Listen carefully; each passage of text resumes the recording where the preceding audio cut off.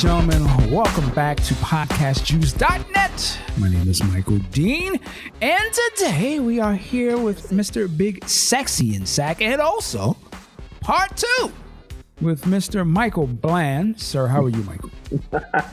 I'm all right, man. How y'all doing today? We're doing good. Big Sexy, how are you?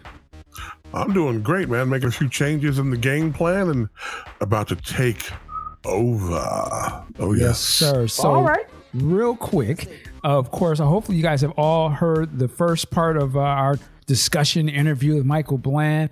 And, it got so good that we decided, you know what, let's link back up and continue this conversation and just keep things rolling. So with that said, I'm going to turn the reins over to Big Sexy. But before I do that, Michael, is there anything just off the top you want to jump into or you have something to say before we get started?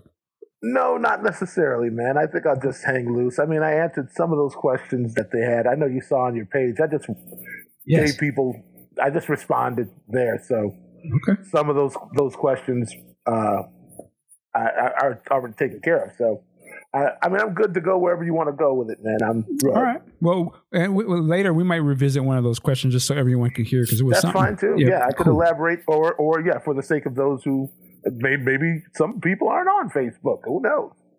Right. Well, with that said, Big Sexy, man, the floor is yours, sir. Where are we going today? We're going to go all over the place today. One of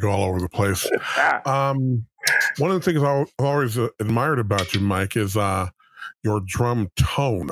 The first time I got a chance to see you play was in '92 at the San Francisco Civic Auditorium, now called the Bill Graham Auditorium. Yes. And the first thing I heard when I came in the building, I heard the band, tuning up and all that, and this snare drum hit me in the ribs like a punch. I'm like, okay, what is this going on here? And for the whole night, that was the deal. It was this thunderous tone. As a drummer, I'm sure you've heard this, and I'm not trying to blow smoke on you, but dude, you have that John Bonham thunder to you. How did you develop that? Well, I amongst other music, I came up on him too. I mean, I was always sort of I live in the Midwest, so, FM album rock kind of ran everything, when I was growing up. So I listened to a lot of rock and roll, and I'm sure that has something to do with my tone. Because really, I guess I've always tried to figure out a way to explain this, but I'm not sure exactly how. But a musician, more often than not, their sound is almost like their face. You know what I mean? Like everybody's got a different, like another drummer can sit down at my drums and sound completely different. And a friend of mine, a bass player, his name is Johannes Tona. He's from Ethiopia, but he moved to Minneapolis many years ago.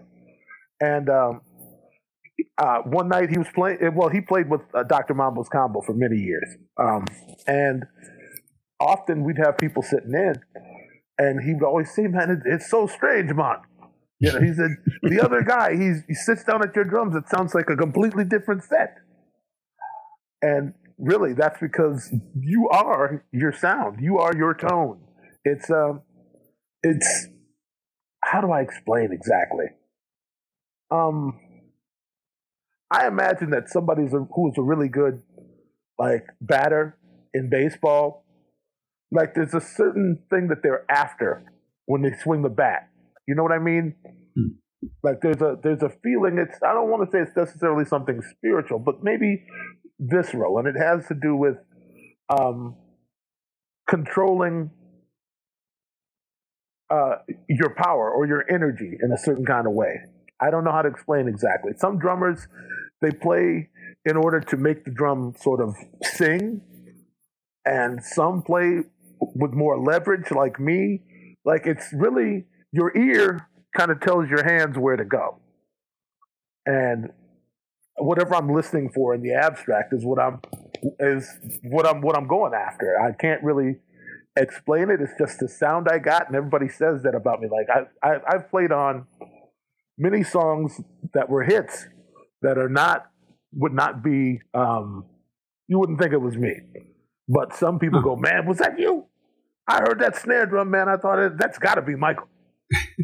And so some people, like my friend John Fields, who I've been working with for so many years, he can recognize me right away, no matter what it is I'm doing. He can just hear it. He's like, that sound is your sound.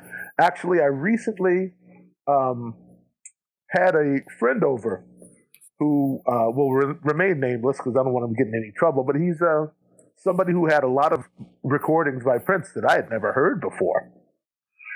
And he played a few things for me, and he was saying, I was trying to figure out if this was you on the drums on this, and it was something I heard.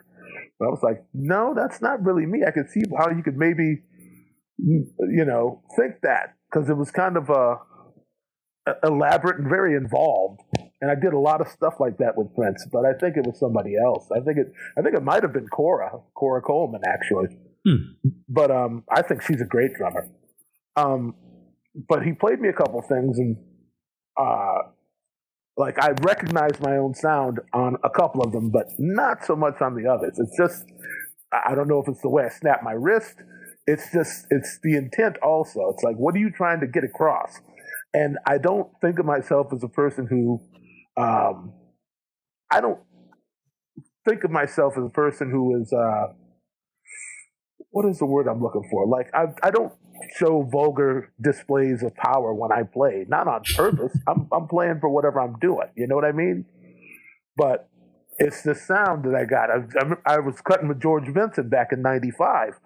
And he said, son, you're laying the law down in there. He said, well, wow. Call me the judge. Yo, you're laying the law down in there, brother. And it's just the sound that I got, man. I probably haven't really answered your question. It's just, but also I will add to that feeling you felt in your ribs. There was a young lady, I think we were in Germany, and her boyfriend had to translate. And because she was trying to explain to me, that she was standing, they were probably 20 rows back. It was an outdoor show. And she said that her sternum she felt like her sternum had been like knocked out of place by the kick drum. Wow. Yeah. Like, she's like, you play so strong. It was like really like, I felt it in my bones. And I didn't really know how to respond to that because I'd never really had anybody say that sort of thing to me. But between the way I was playing on that tour and also the sound engineer has something to do with it. I mean, their job is to translate whatever is going on stage. And that's how I played, and he heard it how I played it, and she, felt like somebody had been socking her in the, where is the sternum? The sternum is the upper, right? Right in the center of the chest. Yeah, that's it. So you're not the first big sexy, but Right. I've been told that it's like people feel me when I do what I do, and that's just I give all credit to the Lord. He made me who I am, and I've tried to do what I could with it. All right. Sticking in that time frame, back on the Sexy MF video, which was a lot of fun to watch, I cannot lie. There was a picture of Aunt Esther passed around. Oh, yeah. Also, she happened to be on the VIP backstage passes for legs of that tour. How did that come about? I don't remember exactly, but I remember it couldn't be stopped. Once it started rolling, that was it. I think Levi made somebody get a picture of Aunt Esther. And she was up on the, we used like what did they call it?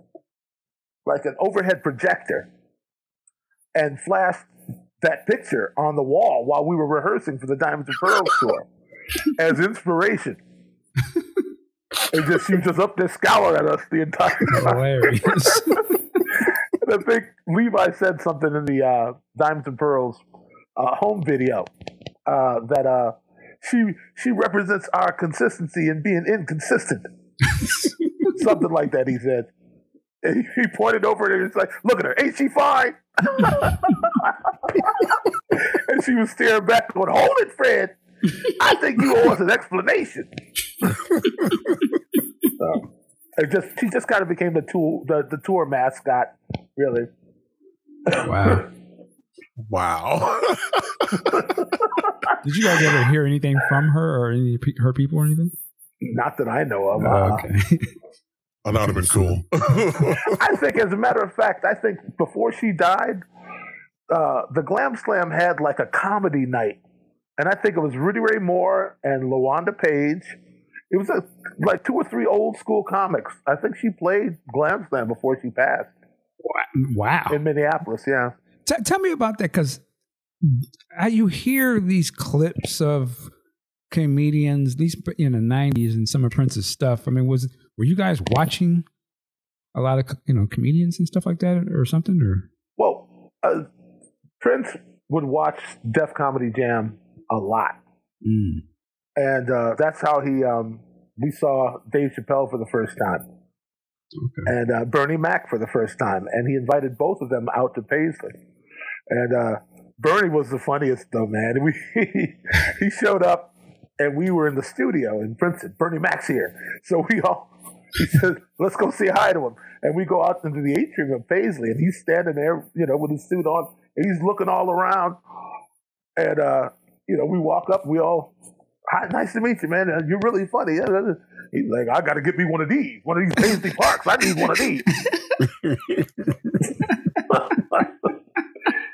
But he was a really nice guy, and Prince had been, it was also probably to discuss the, whatever rights needed to be dealt with, whatever publishing on, you don't understand. Right. Yeah. He used some samples of his in The Pope.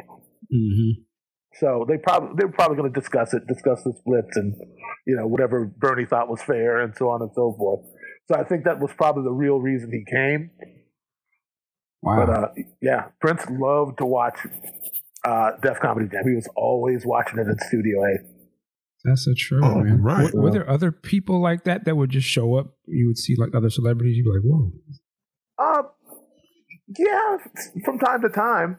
I think the craziest situation though was with Dave Chappelle, because he had done this routine on Def Comedy Jam about where the N-word came from, like how they land on that one, and he continued to do like the meeting of all the white dudes. Order! We need to think of a name to call these black people. He did this whole thing where they let's call them no gooders. No, I don't like that. Let's call them. They finally, Anyway, so he invites Chappelle out to Paisley to do an opening set for us. I think that was that Love for One Another? Or something? Yeah, that's what it was. And we thought Dave Chappelle was hilarious, but I'm telling you, that particular crowd was not his crowd. It was crazy. Like I don't know Dave. I've met him 3 or 4 times, and I when I see him, he recognizes me. I recognize him, and I think that he probably would remember it the same way we remembered it. That it was like, whoa, they don't really understand my comedy. So he just did his thing and got off the stage. That was crazy. I mean, this is way before anybody would have guessed what he was going to become. Mm-hmm. But I guess that's how it is in the comedy game. You just deal with what you deal with. But I mean, these particular people, they didn't get it. They didn't want it, and that's all right. We were dying. You mentioned the word, excuse me, you mentioned something about publishing earlier. This makes me think about a documentary that you were featured in a few years ago called Slave Trade. How did that come about? Because it was really, really informative. And I've told my clients it's required watching. Somebody was making a documentary. I don't even remember who it was. And they got in touch with me and Sonny and Alan Leeds and, a few of us. And they literally flew to town And we did our interviews basically in a conference room in a hotel, kind of out here in the southwestern suburbs of Minneapolis. And they told us what it was going to be about. And I've turned down a lot of interviews in my day. But this one I thought was important because I thought Sonny and I could literally give some cohesion to the whole situation, to the explanation of the situation with Warner Brothers and how that came about and so on and so forth. Because I think a lot of people from the outside just thought Prince was crazy. He just lost his mind and like, will he come back? But yeah, that's pretty much it. I just felt like it was an opportunity to give people a little more insight into what he was going through and, you know, what was happening. All right. We know you've been playing with Soul Asylum for 16 years or so, correct? Yeah, 15, 16, yeah. Yeah, nice. But at one point, you and Sonny and I believe Tommy were backing Joe Jonas. Now, I'm not ripping the Jonas Brothers at all, but they're not my thing. But when I heard you three were playing behind him, I'm thinking, I gotta go to this show. How did that go about? That was actually Nick Jonas. Nick, I'm sorry. It was a group called Nick Jonas and the Administration.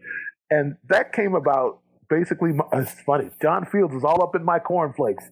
He produced the Jonas Brothers, and he was talking to Nick, and Nick was thinking about doing a solo record. He's like, well, if you're going to do a solo record, then you got to get the best guys possible. And that's going to be these dudes right here. And at the time, actually, Sonny wasn't involved. Sonny, I can't remember what Sonny was doing at the time, but what's the guy's name? He was playing with there's a guitar player who was playing with John Mayer at the time. David, I can't believe I can't remember this dude's name. He's incredible.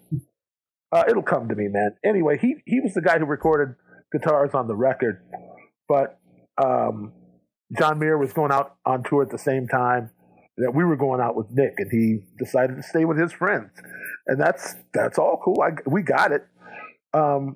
And then they started asking, like, well, who are we going to get to play guitar? And me and Barbarella looked at each other like, well, who else you going to get but Sonny? You know? And, you know, they didn't really know Sonny. And they just took him on our recommendation. Sonny was in the pictures on the record and hadn't played a note on it. But, you know, by the time we got to rehearsal at Center Staging out in L.A., Sonny had all his patches together. He had his tone together. And he knew all the material. We started up, and Nick started looking around, and he was like, oh, that guy's my favorite. And that was Sonny and Nick did all sorts of stuff together. Sonny stayed in the band when the rest of us went off to do other things. And Sonny would be guest starring on Jonas Brothers shows over in like Buenos Aires and, you know, in Brazil. And Sonny's a star, man. He's brilliant. He can fit into any situation that comes across his desk. So, I mean, it was an opportunity for us to be on the road together again. It was it was all love, man. Really, they treated us like royalty. From the time we, you know, took pictures to up and through the tour, through our entire situation with them. I had played on a couple of Jonas Brothers songs before that. So I was somewhat familiar with their camp and their way of doing things. And Barbarella came into the process like second day into the recordings. We recorded in Nashville at Blackbird Studios, which is owned by a guy who bought a bunch of like equipment from Abbey Road, which is most famous for the Beatles recording there. So he had all these vintage compressors and components and whatnot. He had all sorts of drums. I didn't need to bring anything. It was just they had everything at this place. It was incredible. And my friend John Fields not only played bass on the record, but he produced the record as well and toured with us on bass. And he was engineering this other gentleman named Paul David Hager, who is actually Beck's front of house engineer. He's the guy who engineered, recorded, and mixed that concert Beck did at Paisley Park. I don't know if you know about that. Yeah. Oh yeah. Okay. Yeah. He's the guy who got. It sounds like it sounds because of him. I'll just say that. And so I mean, I don't know what else to tell you. Really, it was a great experience. I'm no respecter of persons or music in any kind of way that would hold on a second. Sounds like playing Coon Train is coming in the back. Man, if I could get that on my phone ringing, nobody be able to tell me nothing. O'Brien? Man, you know what? Levi played in O'Brien before he got hooked up with Sheila E. Really? Yeah. That's crazy. Levi was in O'Brien. He was like, man, you don't know what it's like on the Chitlin circuit, man. We'd be on the backs of trucks with a PA. Getting it in. Oh, man. To ask you real quick, just in terms of what was the difference between being on the Jonas tour and everything versus being on a Prince tour? Wow. I mean, one of the big differences is that just because the show's over don't mean Prince is ready to go home. So, with Prince, we were doing after shows all the time. You probably got many bootlegs of those. I don't know what you're talking about. Okay, all right. But I mean, but what we did do on tour with Nick that we didn't do so much of with Prince was a lot of TV. Like while the tour was going on, like we finished playing in Boston and got on like a red eye and flew to LA to play something out there, like some TV thing. Like we were always traveling, like by plane. Like it was I don't think it was as exhausting, but it was. I mean, air travel takes it out of you too. So there was quite a bit more air travel on the tour than normally we would than what I remember having with Prince. Can I get in your pocket watch for a second? Sure. So just in terms of what was more lucrative for you guys, being on the Prince thing or being on the Jonas? Oh wow, that's what you mean.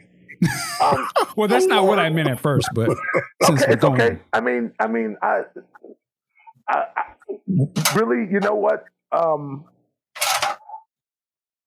I would say that for the amount of time we spent with Nick, the money was better. I get what you're saying. We made more in a short amount of time with him.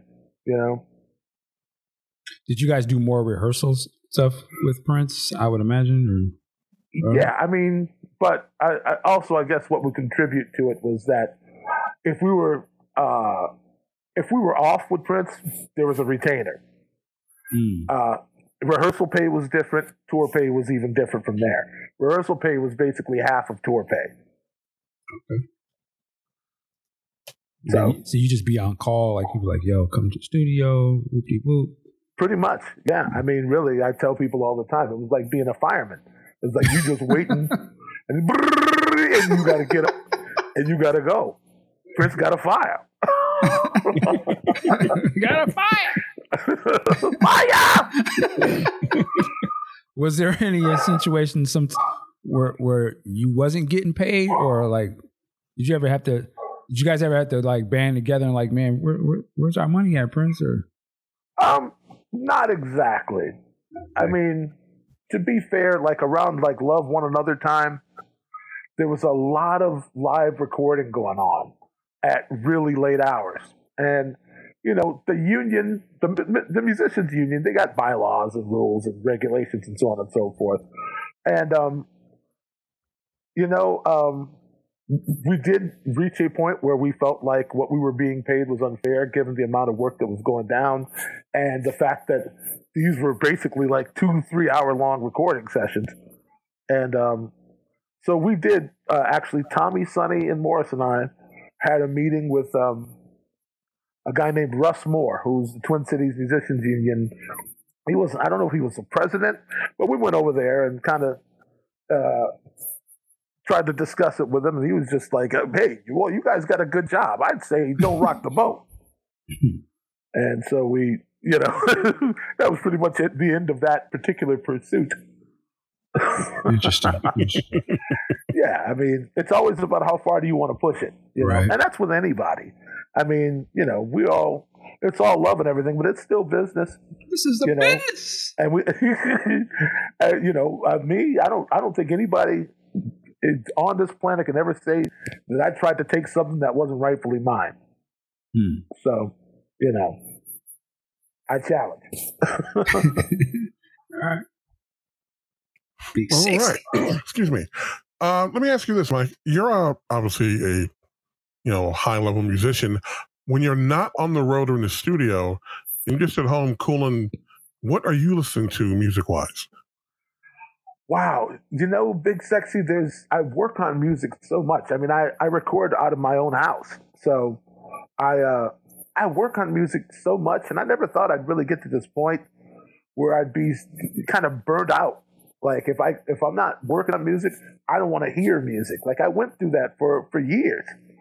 And I remember having this discussion with, actually, Tommy Barbarella was the first one who told me that he had reached that point.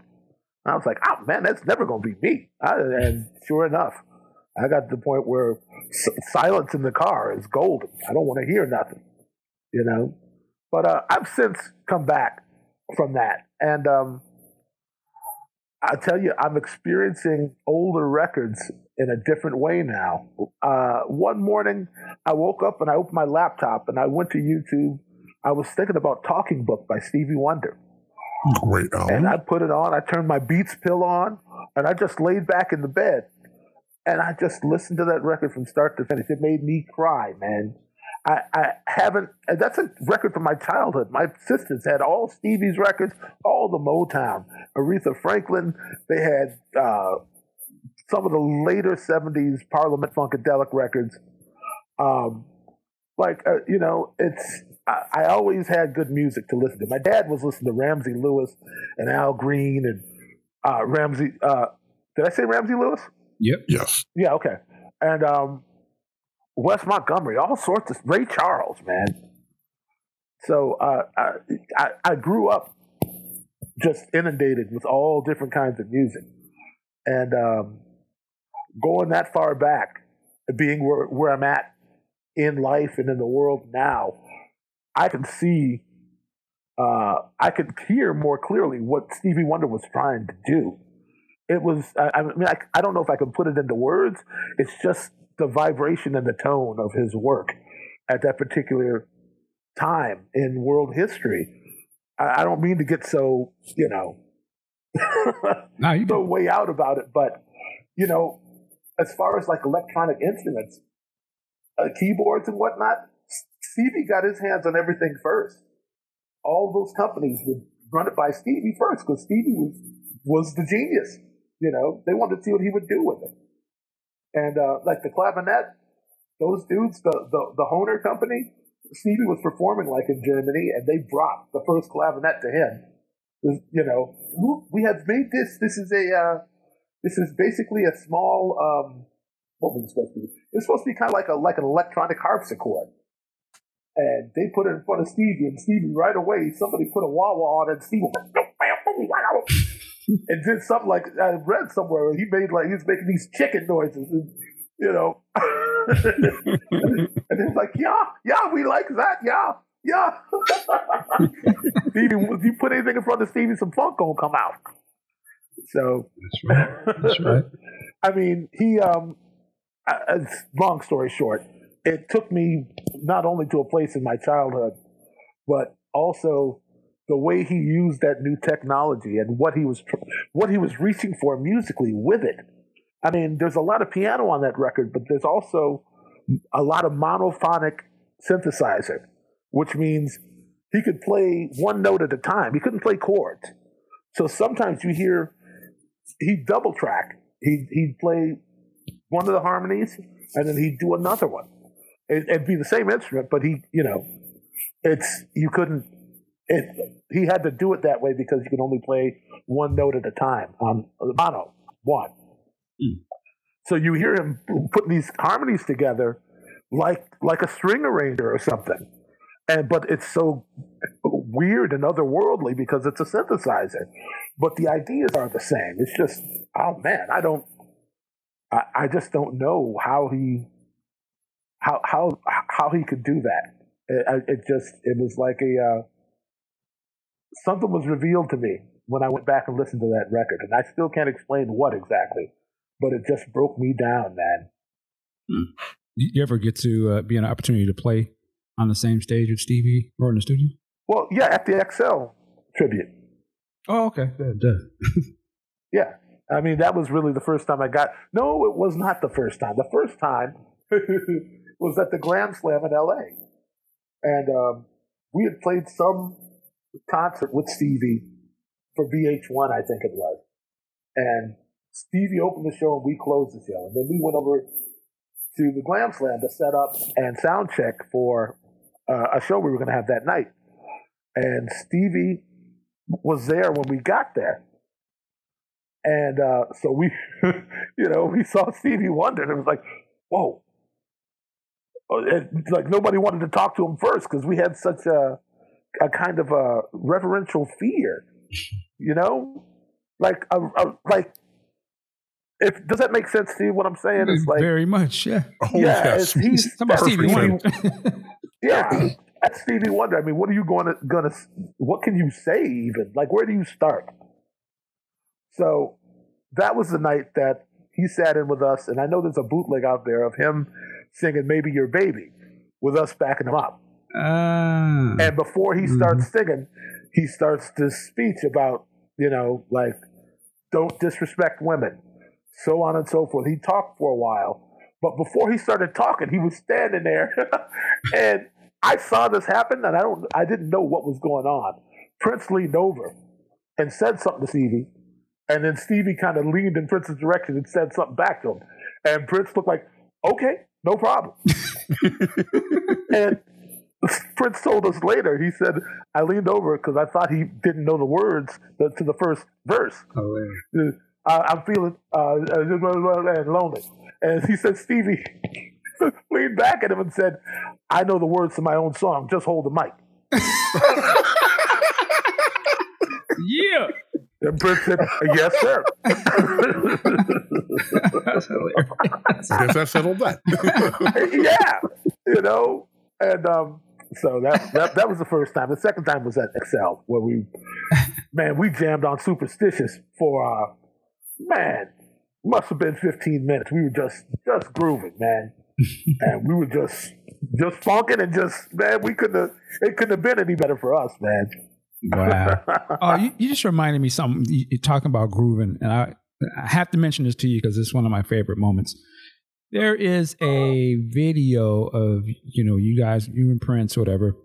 I think it's in Paris at some TV studio you guys are doing a performance for. Canal Plus. Yes, man. Yeah. Oh, my God. There's a section in that rehearsal, whatever.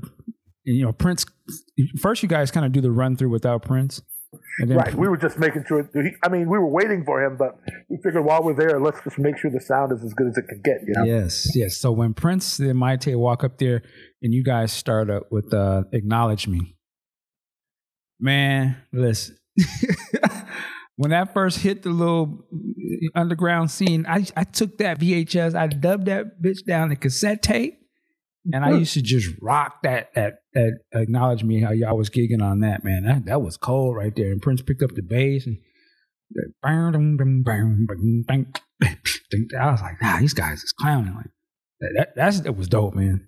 Oh, well, right on, man. I mean, that was tight. Just how it was every day.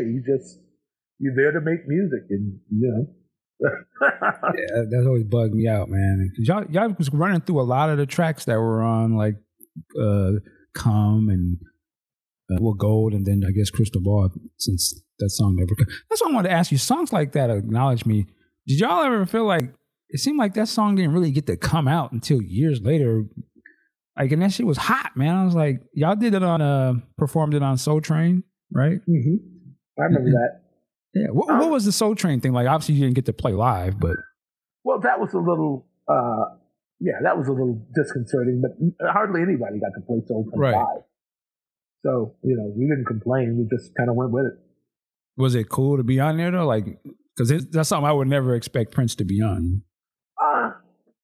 Well, I mean, how do I explain without making it? Well, I mean, I guess I'm on the juice. So that's right. That's right. I mean, every gig was different, and when you rolling in with one of the greatest artists of all time, you don't really consider.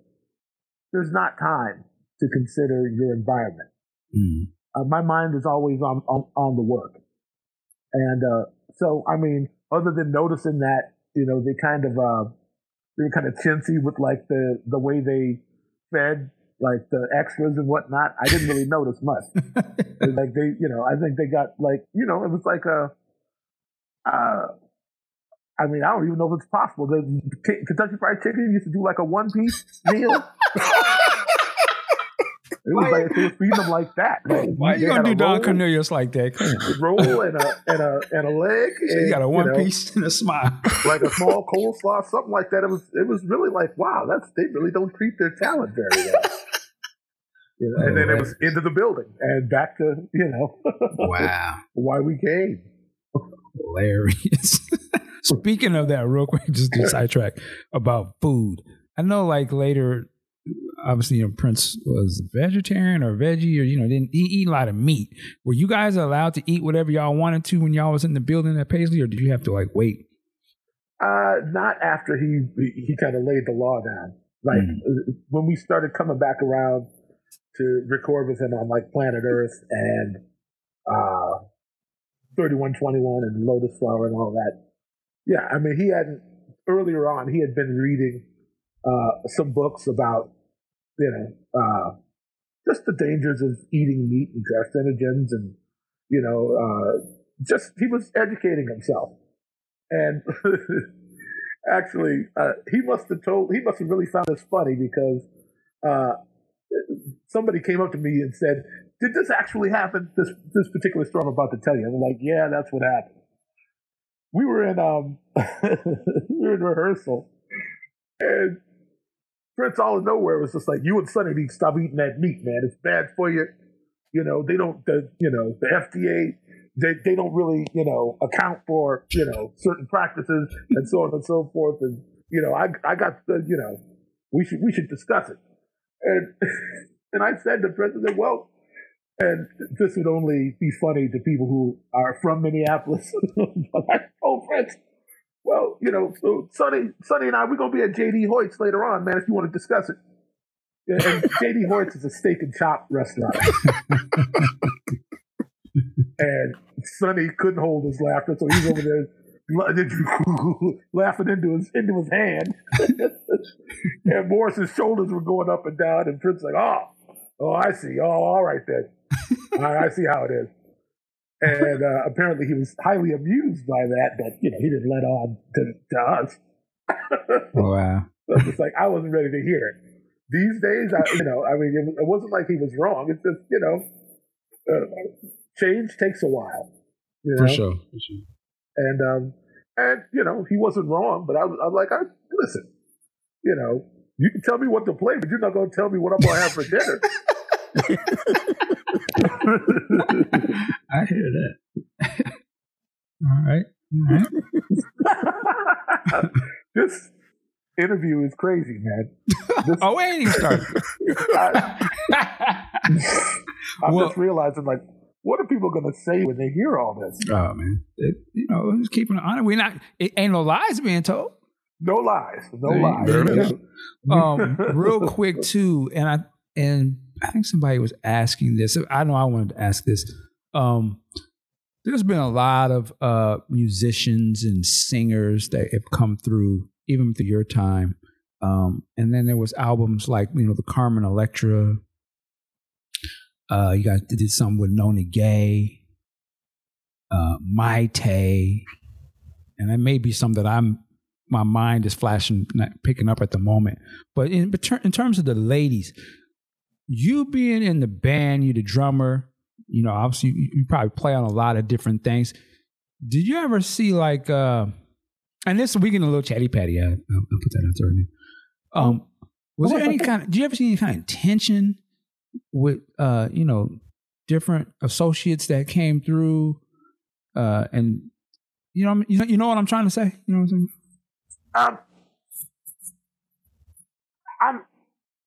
I'm not exactly sure what you're trying to say. Well, there's a lot of ladies that was coming through, and it seemed like some of them, what they say in Ghostbusters, you don't want to cross the stream. You want to make sure that you in your session and then come into your session. Did you, as a person in the background, as a man back there, would you sit back and be like, okay, Prince, I see you. Yeah. You know what? Without saying too much, because you're about to step over the line, Michael. Well, that's what I'm saying. I'm slightly chatty patty, and you can let me know. This is what I'll tell you: is that I've never seen somebody so cool and relaxed in a situation like that in my entire life. Okay, Prince was unshaken. Say no more. He was on his That's all I'm gonna say. Okay. I was just trying, I like to take notes for Mac lessons for later. Well, and so I mean, I think like any other situation, if you're accustomed to being in it, then you can predict, what could happen and how you're going to respond. So, you know how some people just can go anywhere they want because they got this sort of confidence in how they come in a place. Mm-hmm. You know what I mean? Like people's gotten backstage just because they make, they get themselves, they walk in like they belong there. Right. Like if you don't wear the tension on the outside, then nobody knows the difference. I got you. So if you're always cool, then they don't look like anything's wrong. Got it. Say no more. Okay. There's nothing to see. Smooth. Didn't you read my book on Mac lessons, man? Come on. What's that, Big Sexy? Didn't you read my book on Mac lessons? Come on, Mike. I must have missed a chapter. I'm sorry. Did you read my book? Iceberg Slim Ain't Got Nothing on Me? There you go. All right. I started it. I just took it to the next level. That's all right, man. That's why we're here. I mean, I'm telling you what I can tell within, Oh, for sure. I'm not. I'm not here to put all that on Front Street. I mean, I got along more or less with everybody and anybody that came through the camp. I didn't really have much of a problem. You said much. Yeah, well. People are people. People are people. Listen. I was not always, a model citizen myself, man. Really? There were days when I felt myself a little too strong. And, and so, that's a stressful environment, man. It make you come out of yourself sometimes. I can imagine. Imagine. Yeah, I mean, you guys are on a. I go again, just the same way you mentioned about Stevie Wonder and like, what do you say? That's for me. I look at it like and I look at a Prince or even you to a degree. I'm like, man, these guys are on a whole other thing with it. Like, it's so amazing. So I can imagine sort of the pressures or things that can build sometimes when you're working at a very high level. Yeah, and you're also, I mean, you're living with people. More or less. True. Mm-hmm. I mean, it was, I mean, Sonny, Tommy, and Morris and I, we went everywhere together.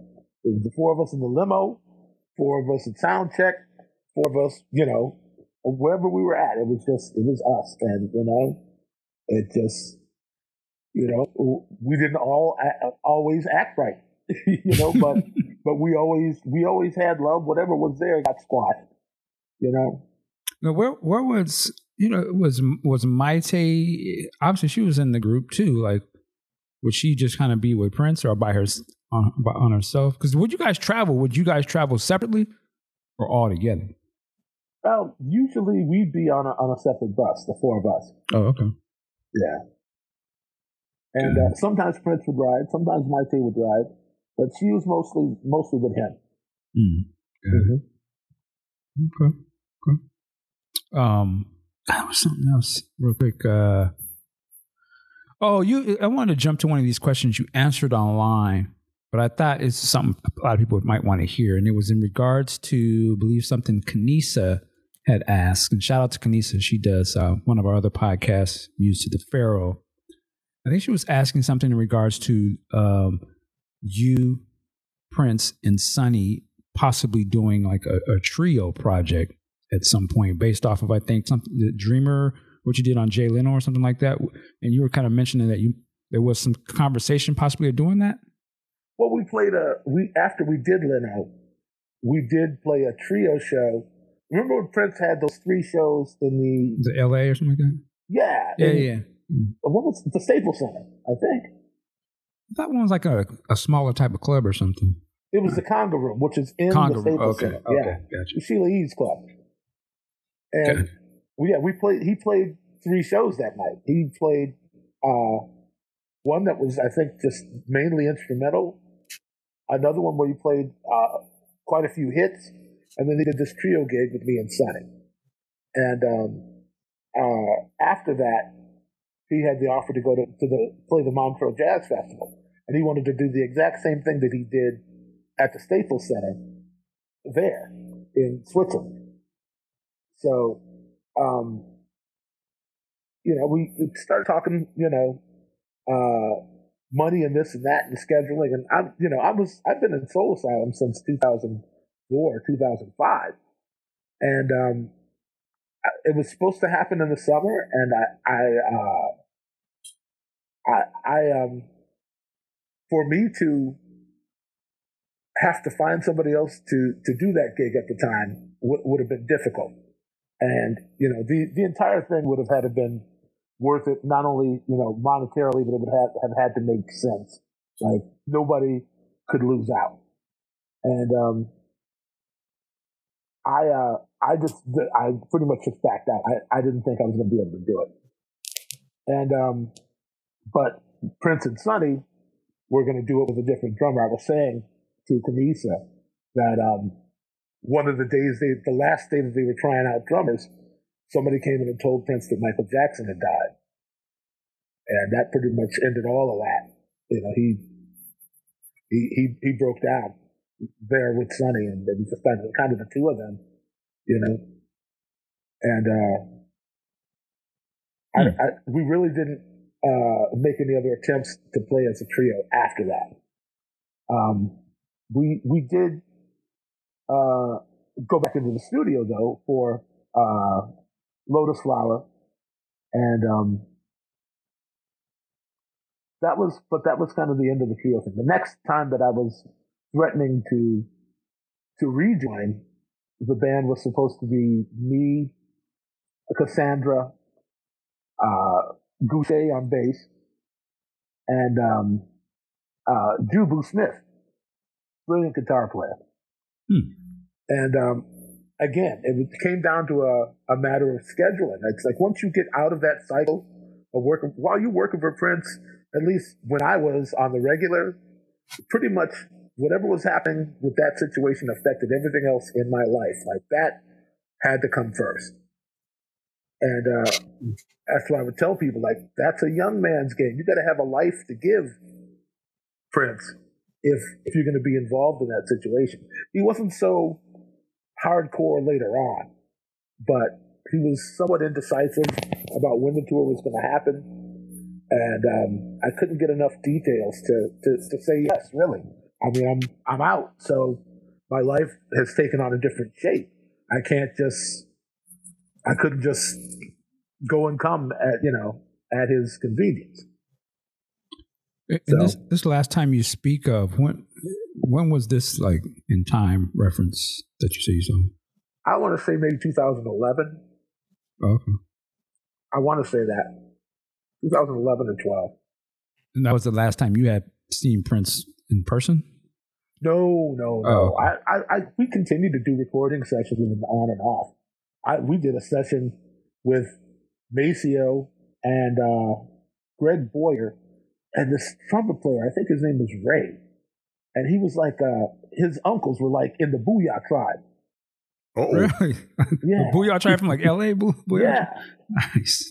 and he wore his hair like that. He's bad on trumpet, and it was the three of them and Sonny and me and Prince, and it was all like throwback, like Little Richard type music. Really? Like some of it was kind of like early James Brown also, but it was like, man, we must have jammed on like 10 or 12 like different things that night. I don't know if that's ever coming out. Wow. But it was cool.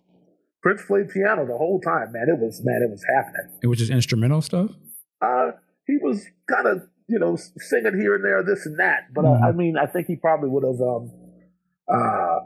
if he made anything out of it, he probably would have overdubbed the vocals later.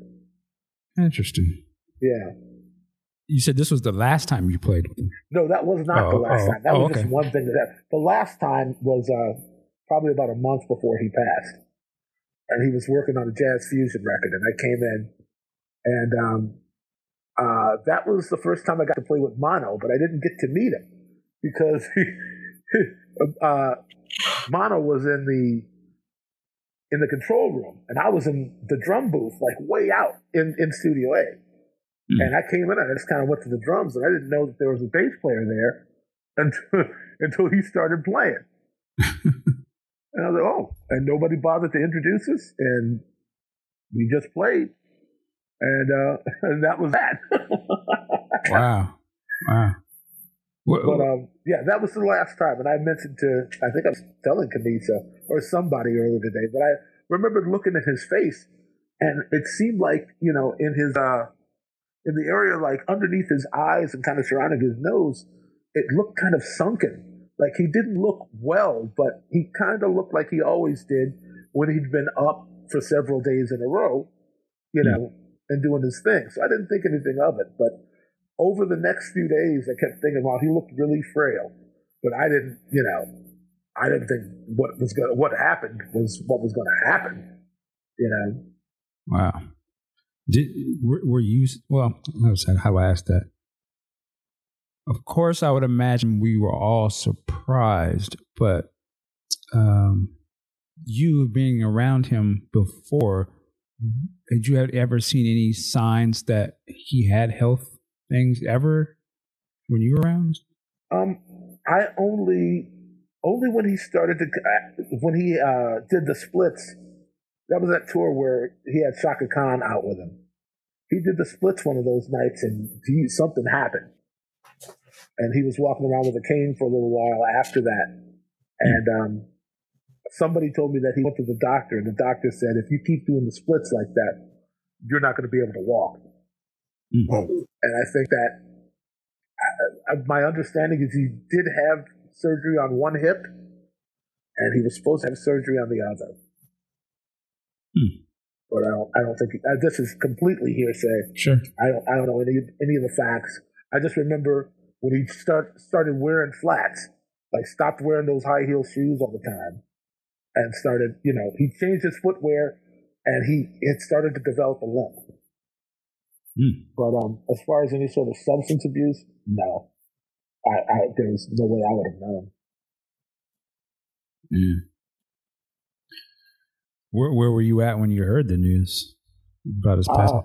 I was at home, and somebody texted me and said, "Did you hear about? Did you hear they found a body in Paisley Park in the elevator?"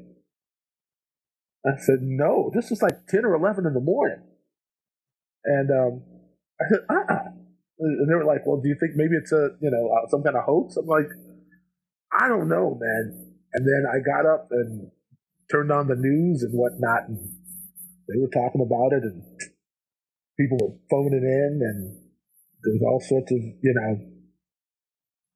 just a lot of discussion going on. It just didn't seem like it was possible. Like I just had trouble believing it, Mm-hmm. Mm-hmm. And you had just seen him a month prior. Yeah. And I hadn't heard about the situation where they had to stop the plane in Moline and whatnot. Oh, okay. I hadn't heard about any of that. Interesting, man. That's okay. Stumped me for a second there, but Big Sexy, did you have anything? Excuse me. I was just over here. Oh God, excuse me. Having a little sip of my nice cool beverage. I'm going to give a shout out real quick to the lovely and talented Jackie Thompson. Hooked me up with some Revel Tequila. They do great work there, and it's smooth and sexy, just like me. Listen. You doing promos and shit. That's why I was quiet. I thought maybe this was his gig. Shit, where's my check? All right. Did you get paid for that? Well, not yet, but we can work something out. Okay, here we go. See that Billy D voice. All right. Well, here's a question. One of the questions from the listeners, Michael Madison. He asked, "What did you think of Prince as a drummer?"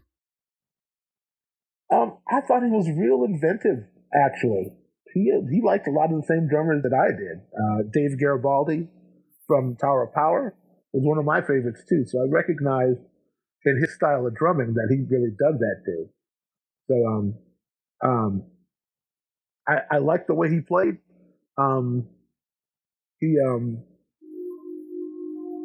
Clearly I had to adopt some of his ways and some of his style to play in the band. So, Was there, well, go ahead. I'm sorry. Yeah, I'm just saying. It's just, yes, I dug his playing. You know what? I want to follow up on that.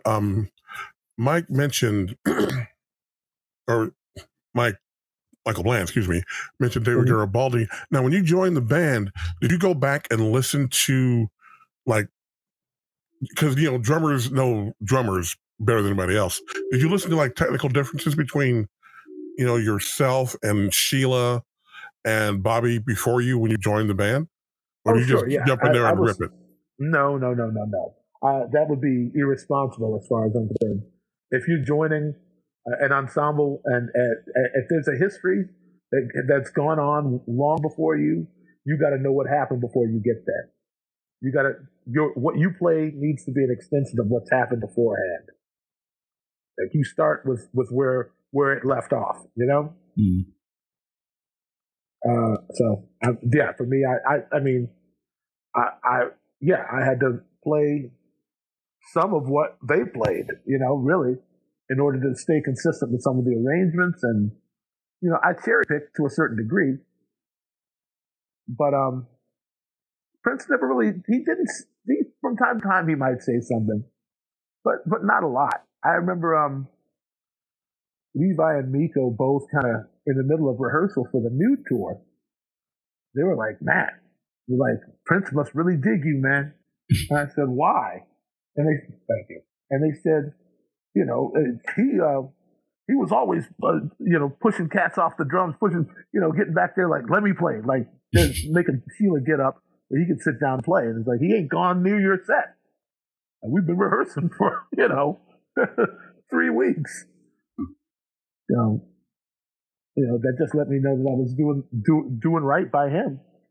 Because he didn't feel the need to sit down and reinterpret how I was giving it to him. So, that's interesting. Did you ever see him do that with other musicians? By the time I got in, I mean, Levi and Biko had been there for years. And, and Sonny was more or less his mentor. So, whenever he played bass, it was more to complement what Sonny was playing. But it wasn't so much a matter of him going like this. Sometimes, with the keyboards, like there may be, certain things he'd reach over, either Morris's rig or Tommy's rig and say, it's actually more like this chord. He'd show them the difference between what they're playing and what it's supposed to be, or, certain things we couldn't hear on the record that he would say, no, this is actually this inversion, so he could do that with all of us, but, it didn't happen often.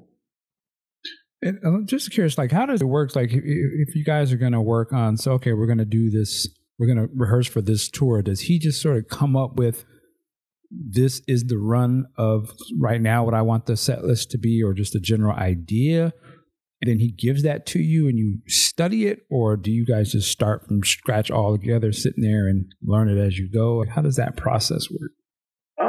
I mean, it really was more of a, we spent a lot of time playing with the arrangements, and he'd start with a list, and we'd go to whatever he wanted to go to that day. And a lot of musical direction was, when I was there, was Levi. Levi was basically the MD, and so he had all sorts of ideas about what to do, because he'd go to all these other shows, all these black shows, and come back like, we got to do this, we got to do something like that. I went to see Guy. They had 3 drum machines and a drummer on top of that. Yeah. Like, man, we gotta get this, fatten this up. We need to, like, he was very interested in, hip hop and modern R&B. And so he was always, once he got to take charge like that, it's just that things just got more, it just turned everything further and further in that direction. We were more like a rhythm and blues show band than, like the Revolution, which was kind of a cold, rock sort of, it wasn't a very funky situation. Here go the comments. They're coming for you. I mean, I'm just saying that's what he would say of his own admission. He said that that's not what they really did. They did something else, and it showed. I mean, they, nobody can take away what they managed to accomplish. They went to the moon, right. But I think that all things being equal, when he had to push through, like the kind of like the bad sales of like Love Sexy, like that late 80s run, like he really needed us to push through all that, like to come out the other side of it with like Diamonds and Pearls and this whole, cohesive unit, where the musicianship was, more peer-like, and where he relied on the band more to interpret the music. You know what I mean? Mm-hmm. Like, I really think that was what we did for him is take him out of that slump that he was in right there. I mean, I guess I wouldn't call it a slump, but kind of, sort of.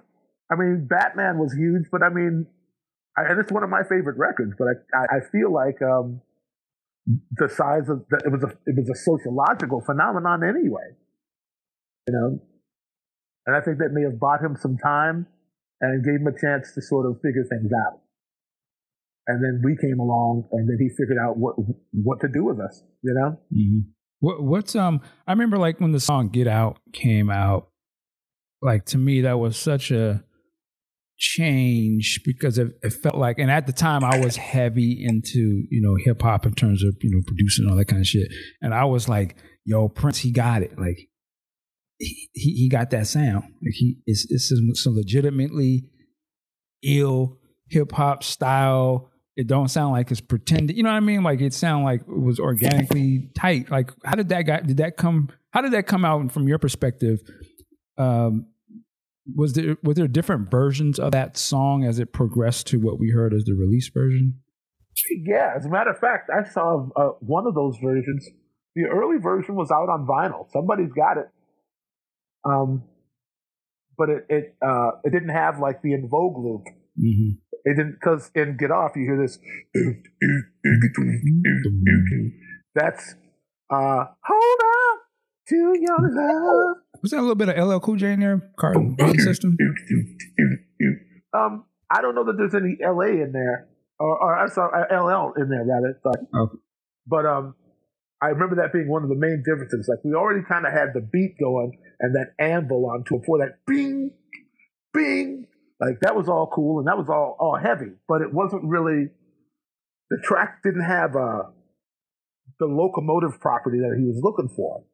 So I think he teamed up with somebody, some DJ, and they dropped in that In Vogue loop, and you know Levi probably had something to do with it also. But I mean, he was really searching and experimenting, you know. Yeah, and he came up with a winner. Yeah, that was a head buster, man. Yeah, man. We went to Jack the Rapper and played that in Atlanta, man. Jack the Rapper. Them people went off. Wow.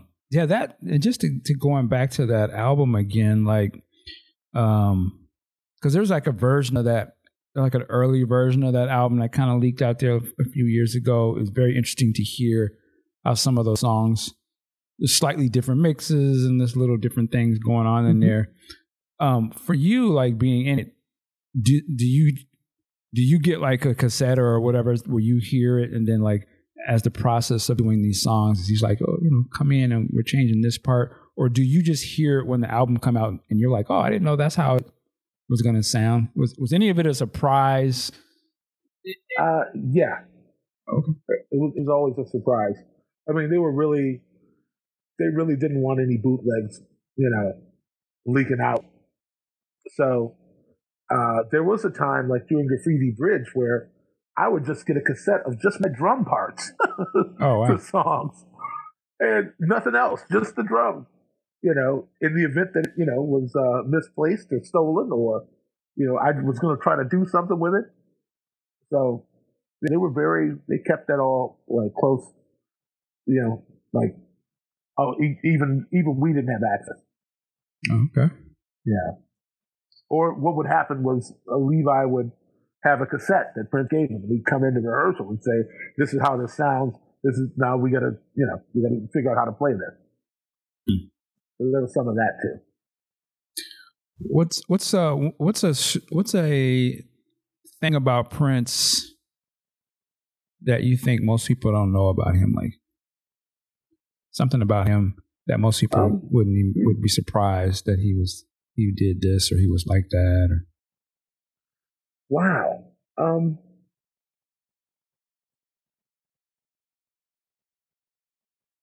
Wow. I'm not sure, man. I'm not sure. I don't know how much would really be a surprise to anybody. I mean, I mean his, you know, a lot of his proclivities and ways are pretty, you know, pretty known. Like people have talked a lot, but nothing particularly comes to mind right now. Gotcha. Yeah. Is there something that you want people to know about Prince? Oh, you know what? Sure. And this is a very important lesson that I learned from watching how he did things. It's well known that people came in and out. It was like a revolving door there. Like as far as like we'd have well-known top of the industry engineers come in, you know, with an open-ended ticket, you know, to come, you know, Prince would hear a mix on the radio and go, I'd like to see what that guy could do with my music. And he'd, you know, fly them in from wherever, LA, New York, wherever they came from. And he would see what happened. And, you know, sometimes they'd stay for a while. And sometimes they'd go back within a couple days, maybe even same day. You know, but what I always noticed, whether it was that or any other situation, if Prince could immediately, at whatever point that he could see that this wasn't going to work any further, he was always so polite. He was always so courteous and really gracious.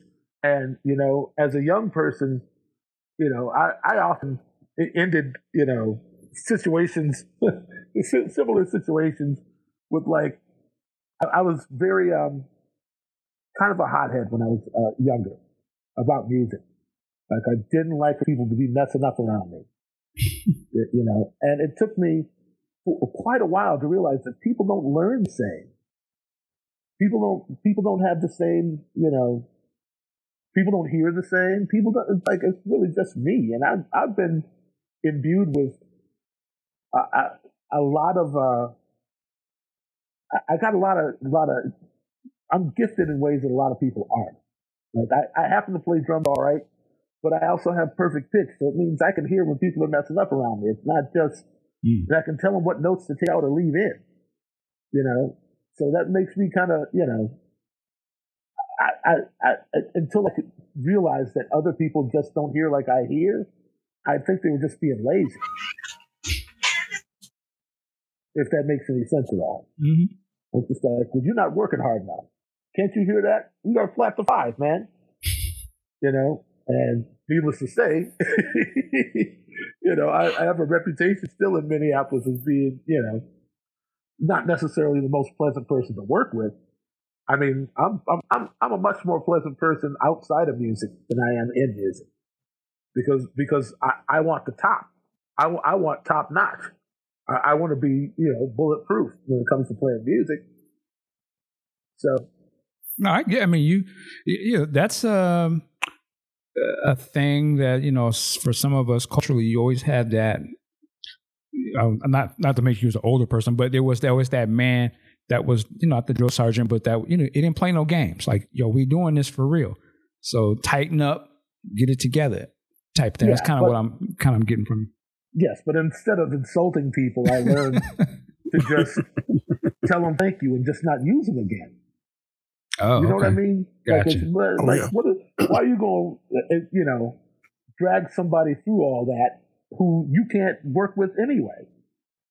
Just, just be polite and be gracious. They tried, they did what they knew to do. It just wasn't what you needed. So I learned that from him. Also,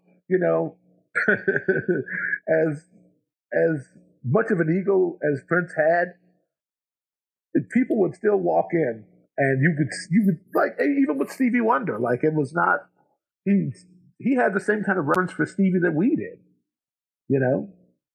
like he was really, there was not a reverential fear, but it's this thing about like, dude, you did it before I had a chance to do anything, Mm-hmm. And I think that I'm sorry, I don't remember where I was going with this. Right, we were in rehearsal one day, and they were shooting some scenes from Grumpy Old Men 2 on the soundstage. I'm sorry, say what was that again? The shooting They from were what? shooting footage for Grumpier Old Men. Oh, okay. Like the sequel. I think it was called Grumpier Old Men. Yeah, it was. Not Grumpy Old Men 2. And Anne Margaret wanted to meet Prince, and she just walked into rehearsal. And Prince was playing, and and he looked like, who just walked in and he saw it was Anne Margaret. It was like, oh, like he was really like genuinely like, whoa, it's Anne Margaret. Like he took his guitar off of it and went over to shake her hand and was like really, like Prince was Prince, but what did they say? Game recognizes game. There you go. Right. Like if you were somebody to him, then he kind of would go into that a little bit of that kind of fan mode himself. Okay. You just made me think of something too. I forgot to ask. You mentioned a movie. I'll Do Anything. Oh. Tell me some of your memories about working on that project. I don't think so. Well, I'll tell you first that we literally recorded almost all that music in one session. Like what you hear is what we did, more or less. She spoke to me. What's the song called? I think it's called "The Rest of My Life." There is "Lonely." Don't Talk to Strangers.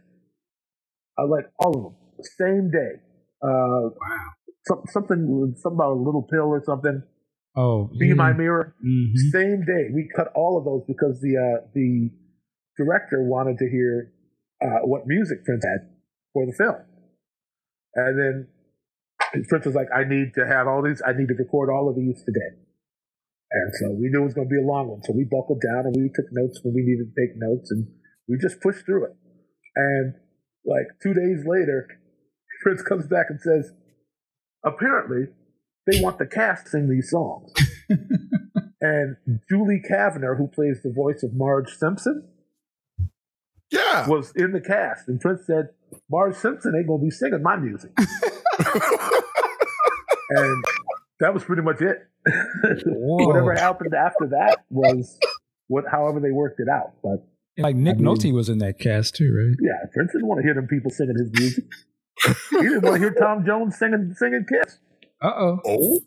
I asked him. I said, did you give him permission to do that? He said, you used to have permission, but now you don't. I don't think he particularly was fond of anybody really doing his music, or very few.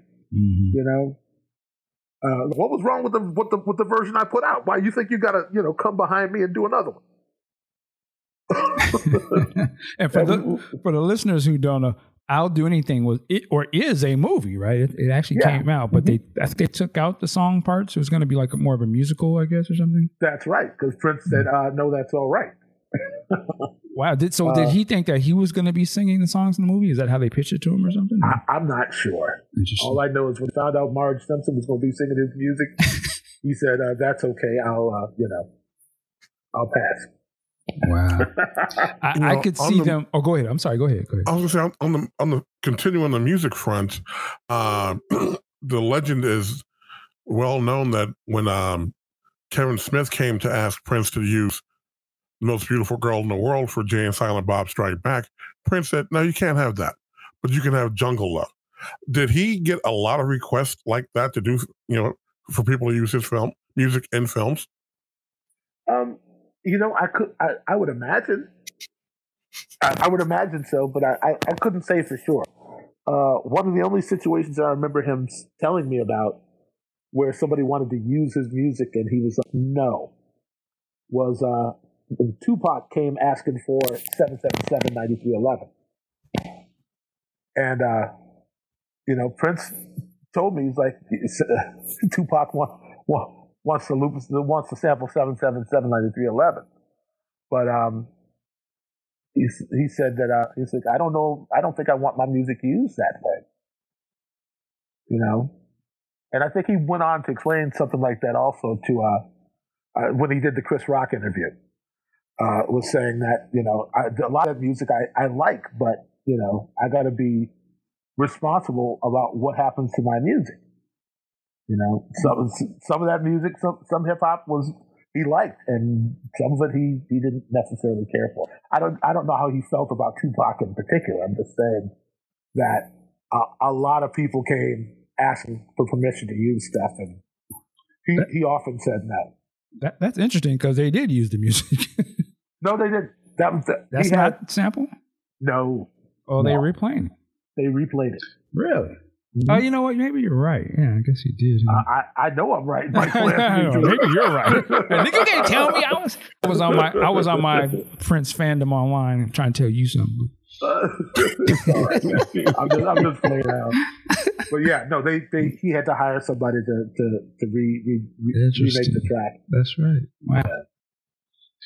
Okay. Yeah, because there's a couple, now that you make me think about it, there are a couple of unreleased Tupac songs where he sampled some Prince stuff. I always wonder. Yeah. Probably didn't got clear. Like there's one of them, he samples If I Was Your Girlfriend from the Sign of the Times movie. Could be. I mean, obviously, Pray by MC Hammer is the Doves Cry. Mm-hmm. So did sometimes Hammer record there at Paisley Park when you were there? I don't know if he recorded, but I do remember one day he walked in with all those dudes, the dude with the hair that looked like a hat. And like they all walked in, like 14 of them. Came walking in, checking Paisley Park out in full regalia. Wow. Yeah. Helmet, don't hurt him. Yeah, exactly. I don't think I spoke to anybody. I was just like, oh, okay, all right. And just cut across, cut through one of the studios and went somewhere else. Hilarious. Yeah. Was there one person that you were most surprised to see at Paisley Park? Oh, wow. Surprised to see at Paisley Park.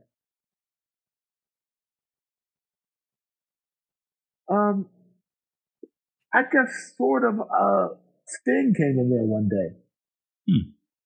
Sting came with his rhythm section. He was on tour, but he needed to record a vocal for his song Demolition Man. He remade it for the movie Demolition Man with Sylvester Stallone and so on and so forth. They had the tapes sent to Paisley so that when he was in town performing, he could come to the studio before or after and just do the vocals. So he came walking in and looking around and what's Sting doing here? that was a little weird, but you just made me think of another story though. Probably the most bizarre sighting for me was REM leaving upset, leaving the building. Uh-oh. No, it's funny to me, man, because if Prince needed to do something, he didn't really care what he needed to, what had to happen to make it sell. And I think they were mixing, I think the record's called Automatic for the People. Yes. They were mixing that record in Studio A. They bought out like a week or something like that. And Prince needed to use the Studio A for something. And basically threw them out. Wow. And they were leaving out the front door cussing. Oh, there goes REM. Why they leaving? Because Prince needs to use Studio A. That's why. Damn.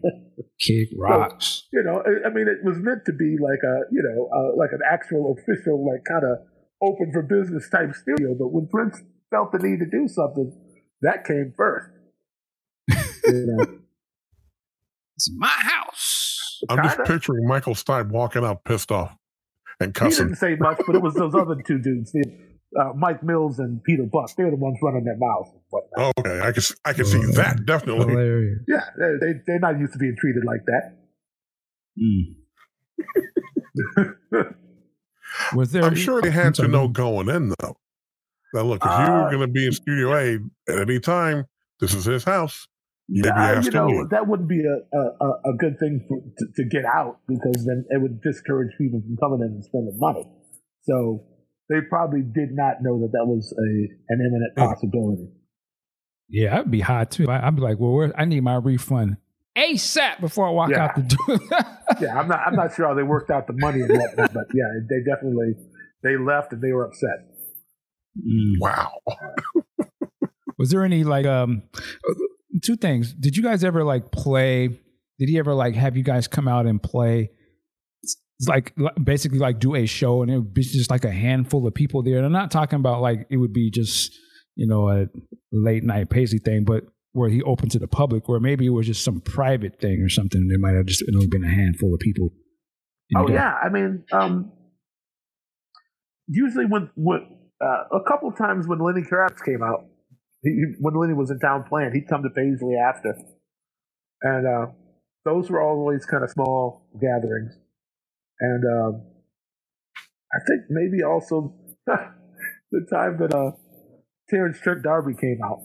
Oh, tell me about this, please. I haven't heard inklings about this so many years. Oh, man. I mean, he played some guitar, he played some keys, but the funniest part of the whole thing. And Levi was the one who saw it. And he came back and told us, he said, man, Terrence was about to get beat down in the atrium. He said, this big Jamaican dude was talking to his woman. He was laying it out. And like, you don't, just kind of in her face, kind of hollering. And Levi said, Terrence came up and said, hey, brother, you ain't got to talk to the sister like that. Like he was trying to be cool. And the Jamaican dude turned around and said, I wasn't talking to you, but I can't. Damn. Uh-oh. And that was it. Like he went on his merry way after that. Because this dude was like,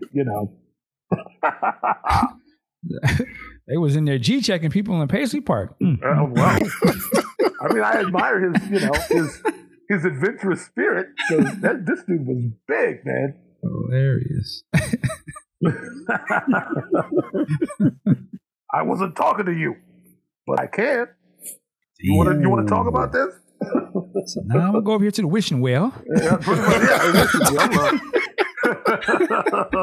not if you let me stay. If you let me leave. Exactly. If you let me leave. Stop. Oh man. All right. Man, you got anything else big sexy? What's wrong, big sexy? What's going on, man? I'm just picturing, I'm not trying to dog anybody. And again, getting into it with your lady in public, no, that ain't cool. But I'm just picturing Terrence walking upon this giant man. Hey, man, it's not cool to get in all this. I was not talking to you, but I can. Uh-huh. Yeah, that's it. You can see it then. I've told the story. Big sexy's still laughing about it. And I can see Terrence Darby getting that look of negotiation on his face. You know what? They're calling me over here by the wishing well. You guys, good luck with that. Right. Uh-huh. Yeah, run along. Now, when you say he he was a big guy. How tall are you, Mike? Me, I'm 5'11". Is that all? I'm thinking, huh? He says, I thought you were a big man. Nah, man. I am disappointed. I'm sorry to hear that. I'm disappointed, Mike. Yeah, I'm like 5'11". I'm saying this dude was probably like 6.5 feet tall, and kind of like. Oh, okay. Okay. Like I don't want to say he looked like Terry Crews's body, but like, this is really a situation. Yeah. When I say big, I don't mean wide. I mean like muscular, like. Yeah. Yeah. Don't test me. Yeah. Like you should be able to look at him and know that's not a situation you want to get into. Yeah. Let's walk away from that one. Yeah. Mr. Bland, so I'm trying to get at you a little bit. I want to ask you something, because I think it was on Facebook. This might have been a while ago, and somehow we was talking about damn, now you made me freak my man's name. My guy from Hawaii. Bruno Mars. Sorry. Oh, okay. And I think I was joking and saying something like, would you play in his band? Like, if it was like, yo, and it was like, you were kind of saying like you wouldn't want to play in that. Is that what you remember this? I'm sure that's what I said. Well, I'm just curious, like, what's wrong with Bruno? I mean, and I'm saying this to say, obviously you've played in pop group before, right? The Jonas Cats. Yeah. I'm not sure what angle to take right here. Trying to be diplomatic, right? You ain't got to be diplomatic now. I mean, I listen. I've turned down a lot of gigs in my day. And for me I'm kind of at that point in my career where I do what I enjoy, and I don't particularly care for his music. Interesting. I didn't like that performance he did where he was playing "Let's Go Crazy," that guitar solo. It was a little out of tune, and he could have had a better sound happening. But I don't like what I've seen him trying to do. Okay, I can take that.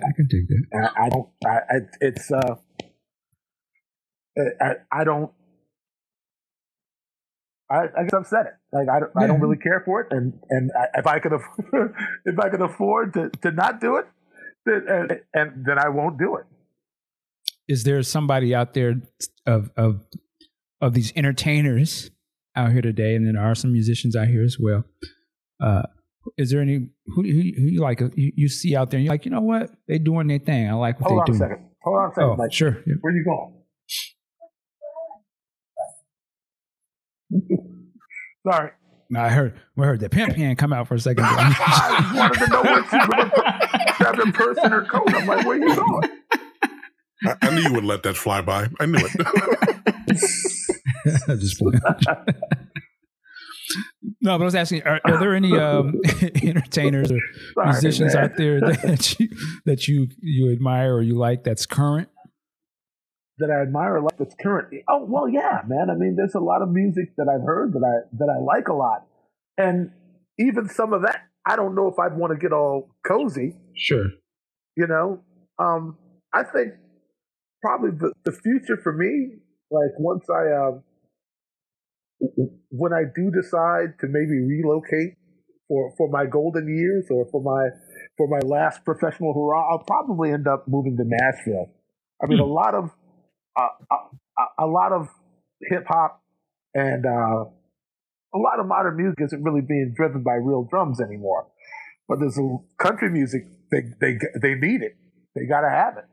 And I feel like there's a whole revenue stream in Nashville that I could be opening up if I just started going down there and laying the groundwork. You know, I don't know if I'd want to live there forever, but I certainly feel like country music is one of the only types of music where you really still got to bring it. Like, you're supposed to sing well, you're supposed to play well. You know what I mean? Oh yeah, yeah. And all that really matters to me. And it's, I guess the things that I value about being a musician, a lot of that is still alive in that market. And again, I'm not the biggest fan of country music, but I know that there's a place for me in it. You know? Okay. There's definitely a bag in that. Thinking, man. Yeah. Mm-hmm. Sorry? That's great. That's some forward thinking. That's great. Well, yeah. I mean, you know, whereas, as you know, it's like everybody in I don't want to say black music, but in black music, everybody's, you know, it's driven by, you know, electronic instruments mostly. So, I mean, I do some of that also, but, you know, I mean, I don't know, it's the difference between, I don't know what it's the difference.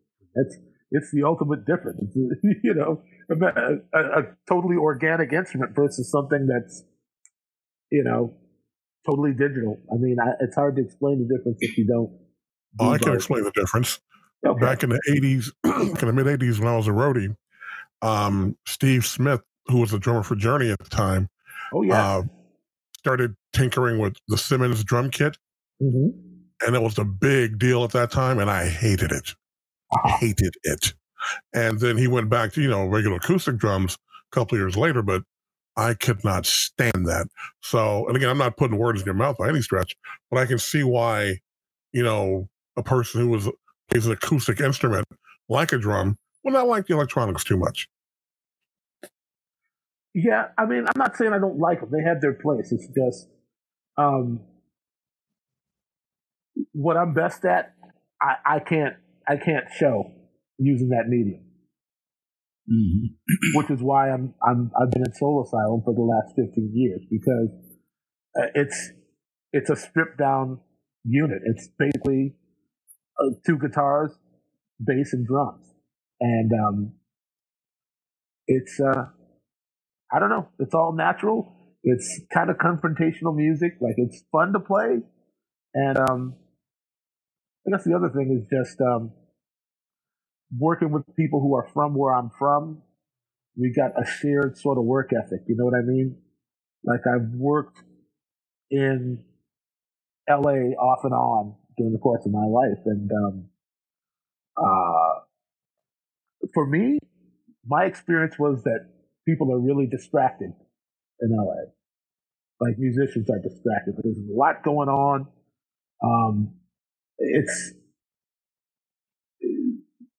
I don't know. It just, where I'm from, you rehearse until it's right. and it don't matter what time the clock said. And in my experience, people, I'm not used to having a life and having music. Like on that level, like when I enter into a rehearsal phase, we get ready to go out. That's all that matters to me. And I realize a lot of people don't have the luxury or the latitude to approach music that way, but it seems like a lot more people have it here in Minneapolis than in a lot of places in the country. Like somebody used to say to me that it was because of the weather. Because once it turns winter here, there ain't nothing to do but work on music. Work on music or make babies. Yeah. Yeah. But only one of those might bring you some money. That's true. We didn't have, I don't think we asked about this, and I'm curious about this because I don't know, I admit my ignorance. Sons of Almighty. Oh, wow. You're digging that. Yeah, man. Like, I remember hearing about it.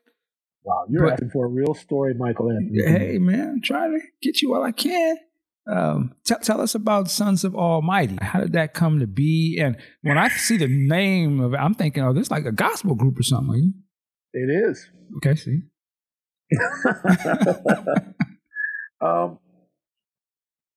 Where do I even start? Let me tell you something. And I don't mean to keep going to this territory, but I guess I'll just tell you a story, Michael Anthony Dean, that I don't know how it's going to affect the listeners, because I'm really not trying to paint things in a particular kind of light. But let me just get on with it. We were playing, I believe it was Wembley Arena in probably 95. I guess that was probably the Gold Experience Tour. And we got into P Control. And I took a look around, and I saw within the first few rows, like a lot of young girls, like young women. And this inner dialogue kind of started. And from that point, I was actually somewhat conflicted with being where I was at and contributing to what I was contributing to. And someone just said, is this what you want to be remembered for? And in that moment, the whole thing was just, I don't want to say it was, it's not the right characterization to say it was an offense to my spirit, but something in me was uneasy about it. Like, this is not really, I've been able to tell myself that basically this is just a job and it's no different than any other job. Like, people would ask me sometimes, all that sex and, all that swearing and all that. It's like, why are you contributing to that environment? Why are you working for him? And I would ask them, I'd say, well, if I worked in Honeywell and I built detonators, should I feel responsible for the bombs that get dropped on people? Like, I'm a cog in a wheel. I'm just performing a function. And I think I was pretty much able to tell myself that even and believe it for some time. But something about that and taking a look around and saying, what am I doing? What's happening here? And I continued to wrestle with it all the way until when we were let go. And Sons of Almighty was the attempt to say something different, to do something different.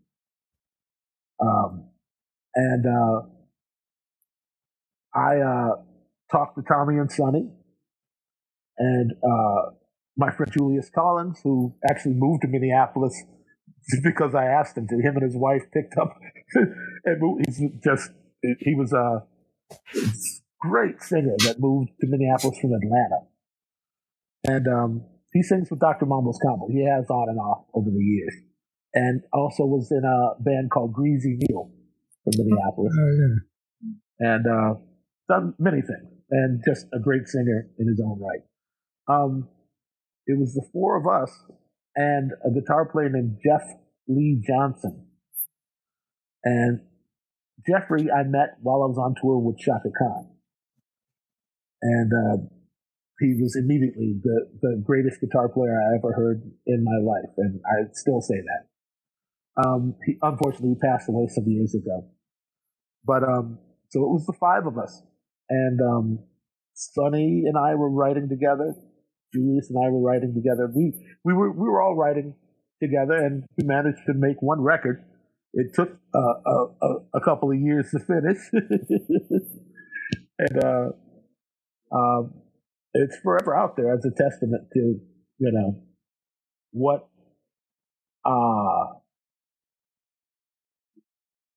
maybe where I was coming from on a spiritual level. A lot of it just, what I wanted to do was, in a way, something like Graham Central Station did, except I wanted it, to sound a little modern and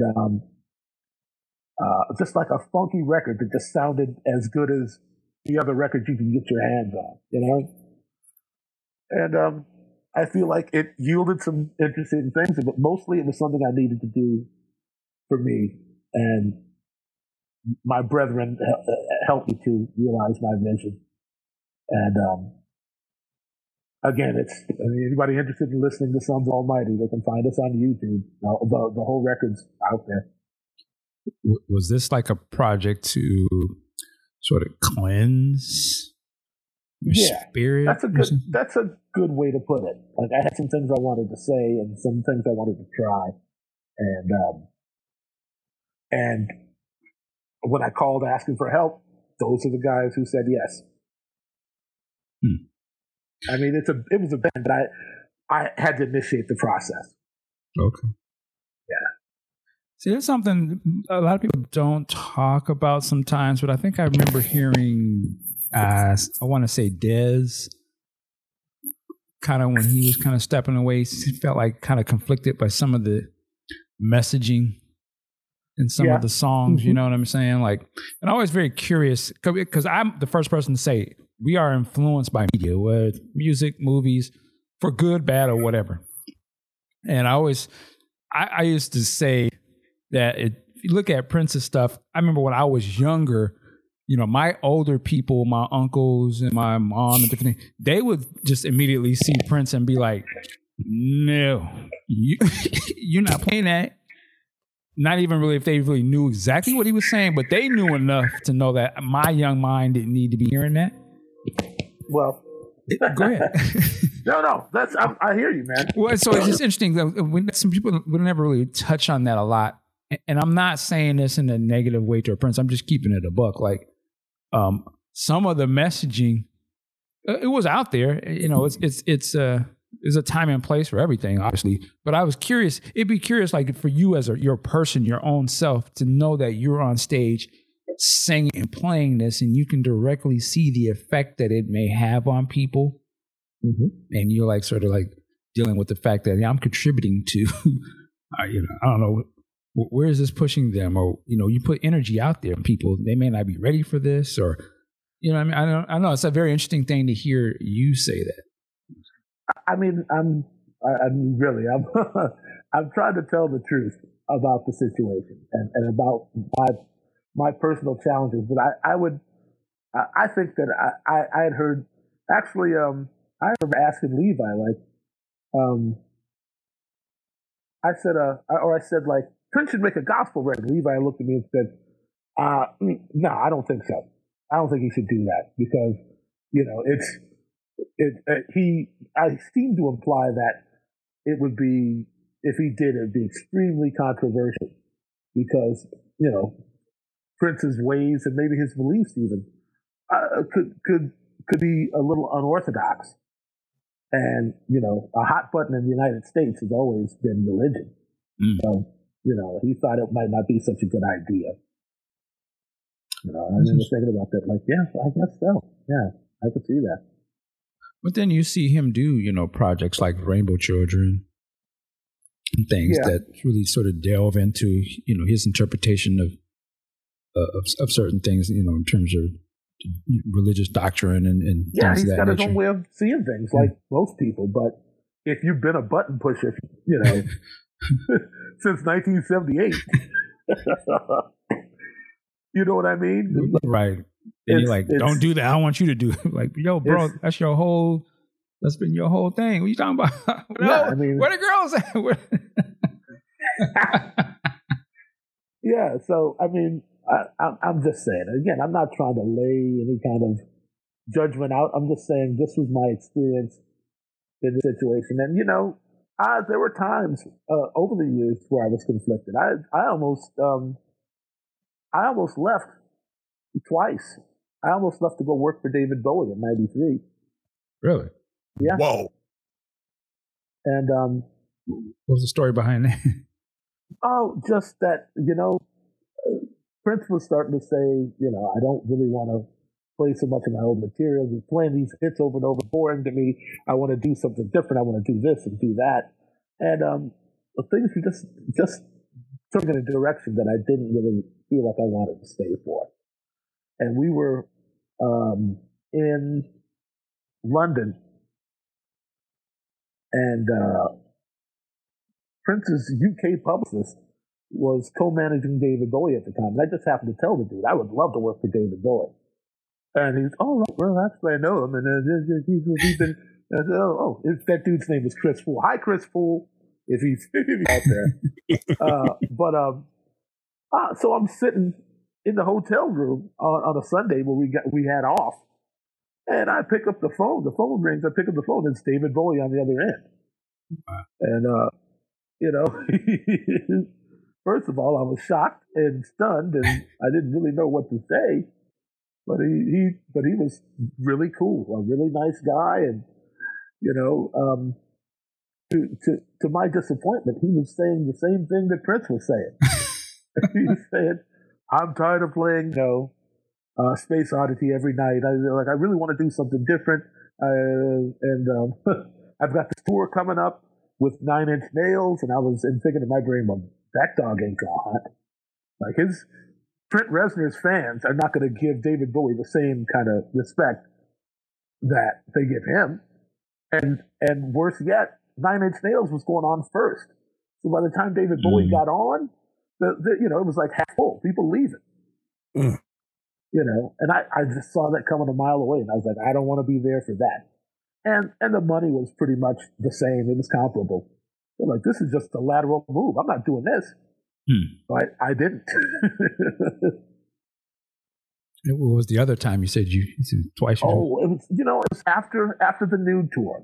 I had heard actually that Stevie Wonder was holding auditions in LA, putting a new band together to go out and tour with, and I was like, I could see where this is headed. Like I could tell, the good and the bad, what it would be like to stay with Prince. And I decided that, I had decided that maybe this was the time for me to go out to LA and try to, get my foot in the door and start doing some other things. And I think I had mentioned it to Bobby Z. I saw him out one night, and he said, "Man, I understand how you feel. It can be rough sometimes working with him, but I'll tell you this." He said, if you were in a war, you wouldn't want anybody else to be your general. Prince is he's always fighting to win. Like, you couldn't have a better person to be leading you, And I listened. I heard what he was saying. I was, and it softened me up some. And I think it must have just gotten. Even Bobby may have mentioned something to Prince, but I ended up on the phone with him saying, are you not? Do you don't like playing my music, so on and so forth, and I mean, you're young, you're a great drummer now, and you're young, you're only going to get better. Tell me what I can do. What are you interested in doing? Like, he was really intent on keeping me there to to do what I was doing. So, he eventually just kind of, he talked me down, and I stayed. But there were many times in between where I was spiritually conflicted or felt some kind of way. But I always kind of let this voice inside of me that said, well, you can leave anytime. You could go whenever you want. But I didn't. You know what I mean? Like, I tell myself that I could go, but I wasn't really ready to take that step. Why not? Being, working with one of the world's greatest, all the accolades that came with it, plus, I mean, the tremendous musicianship, and those people were my friends, and so on and so forth. For the reasons like why young people make the decisions they make, the sense of being somebody, but it's taken me until, till I turned 50 to realize that, none of that, all those reasons that I stayed, in the long run, they don't really mean what you think they mean. Now that's the wisdom talking right there. Experience. Well, I'm just saying. Right. It's the times I had with Prince out of his employ, like without being like a hired on, were the best times I ever had. Really, because we were just, I was coming in to do a job, and it was minus all the trappings of being involved in an inflexible situation. And I mean, I guess I always kind of, I always had most of myself involved, but I always kept a piece of me for me, which is why the whole time I was playing with Prince, I was still playing downtown, still playing at Bunkers, playing with Dr. Mambo's combo. And he asked me one day early on, when I had been working for him for a year and a half ago, and I was leaving Paisley to go downtown. And he said, why are you still playing with those people down there? And why do you, what's down there for you? And I told him, I said, all day long, I'm out here and I play what you say. When I go downtown, I play what I say. And he looked at me and said, he really got it. Like, I need a place where I can be free to express myself musically how I want, away from, whatever perceived scrutiny I thought I may have been or not, but I just needed a place to clear my head after being out there for 12 hours and basically playing Simon Says for a living, Wow. And he got that, All right. Man, is there anything else we want to cover? That was a great way to end it as well. But well, I got two little dinky things. Please go ahead. Yeah. One, did you get a chance or opportunity to listen or watch him with Third Eye Girl? And what did you think about that? And the other one is be looking for me on March 8th in San Francisco at Slim's. You coming to that show? I'm coming to check you out. Okay. All right, man. I'm preparing for that then. You know what? I mean, most of the music that came out after my tenure, my full run with Prince, like the 89 to 96, I always waited for a long time after to listen because I didn't want my opinion to be swayed by what the fans said or what anybody said, really. I like to listen to that music outside of the context of when it's released because I feel like I can get a better read. So I waited for everything. And I got to say, I probably waited until after he died to seriously listen to the Third Eye Girl. And I actually thought they were pretty good. It's a lot of people I knew didn't particularly care for what that was, but it's me looking at it now or looking at it whenever it was that I started looking at it. I'm like, they can play, and that's the thing I was trying to explain in part one is that what people don't understand is how good you got to be to work with somebody who's great. You know what I mean? Mm-hmm. You got to be great to work with great people. You know what I mean? And have it work. You know, have it make sense. Mm-hmm. And same thing with them. They had to be able to coalesce the vapor of, you know, the intent behind his music. They had to be saying something for him to be into them, like something that he could latch on to. There had to be an understanding and that they're reaching for the same thing. And that was the other thing I was trying to explain is your working attitude is everything. Being open-minded is everything. You know, everybody's got, you know, certain chops, and everybody leaves something to be desired. Everybody's got, you know, strong suits and you know, and things they need to work on.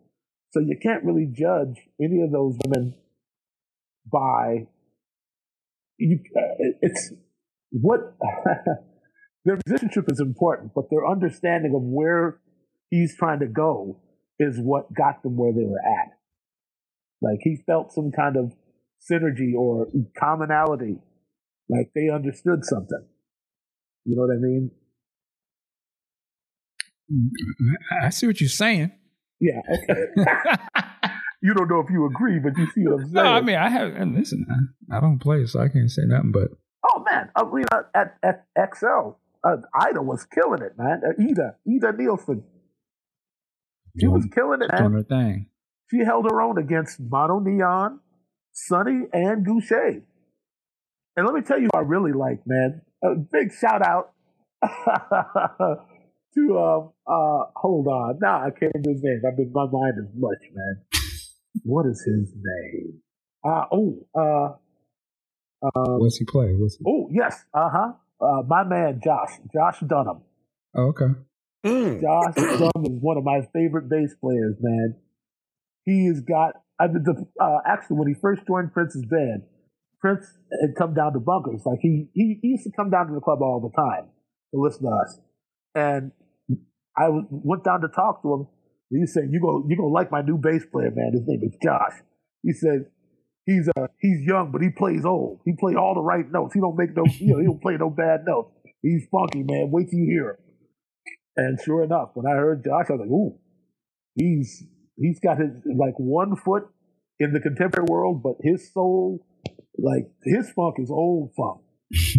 Like, he's got something, there's just something about it. It's like, it's really fun to play with him. He's got great time, great taste. His tone is happening. And he's a really nice guy on top of all that, you know? So. Okay. Actually, I got two more here, too, for myself. Sure. This might be a hard one for you, but I'm going to put you on the spot. Assemble your all-star Prince band with past band members. Wow. Man, I can't do that. Yes, you can. Yes, you can. And there's no shade. Pick who you pick. This is who you pick. You say what you say. I mean, it's everybody has something. They had something else to offer. Stop it. It's the truth. I know that, but we're asking you to pick though. So we got all that out the way. Go ahead and pick your members, Mike. Dude, you're killing me.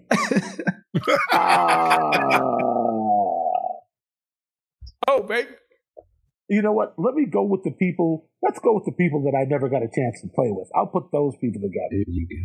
Perfect. That's perfect. That's okay. fair. Now we need some names. Okay. I definitely always wanted to work with Wendy and Lisa. Okay. I always wanted to work with them. I would say on the opposite side of that, Rhonda Smith.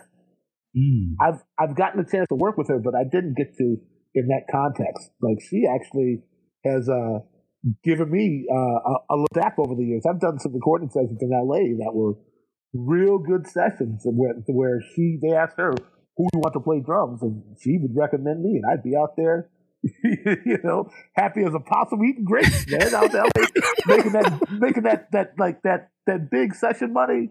Nice. She's really been good to me, considering we don't know each other that well. But, all right. Okay. Kat Dyson. I wish I would have been in with Kat. She's still somebody I would like to play with.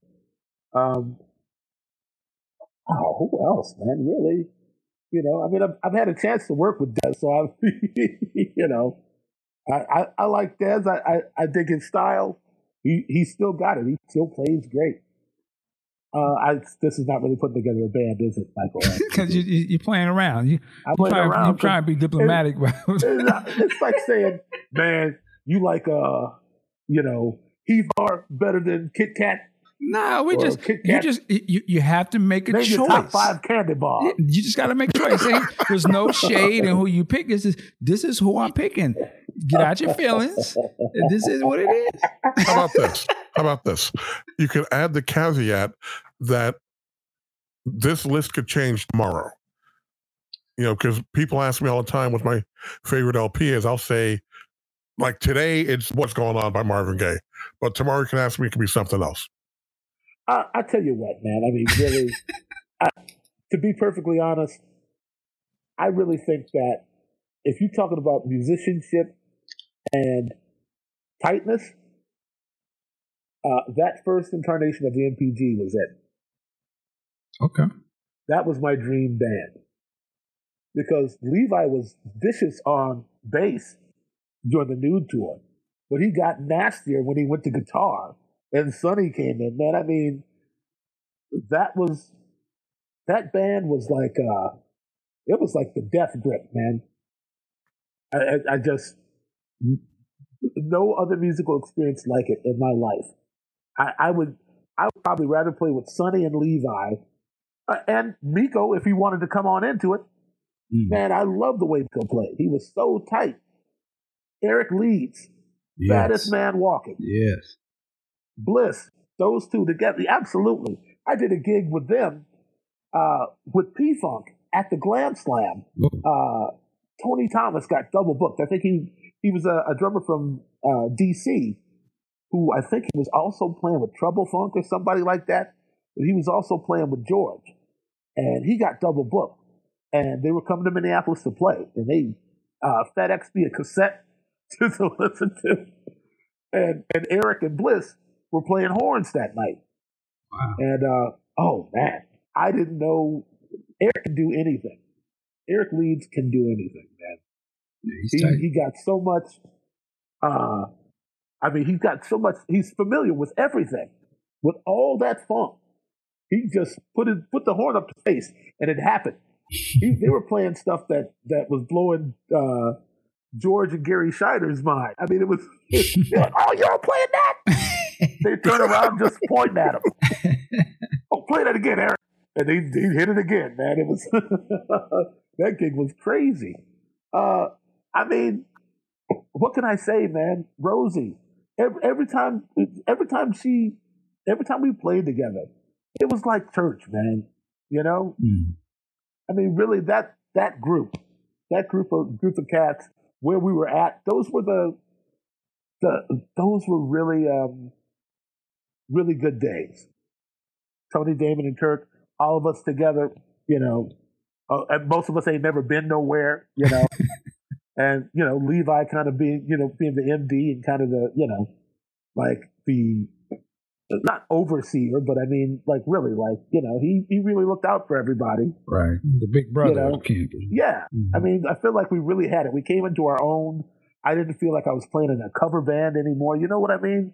Yep. Like up until that point, everything I was playing was just whatever Sheila or Bobby played, with my own twist to it.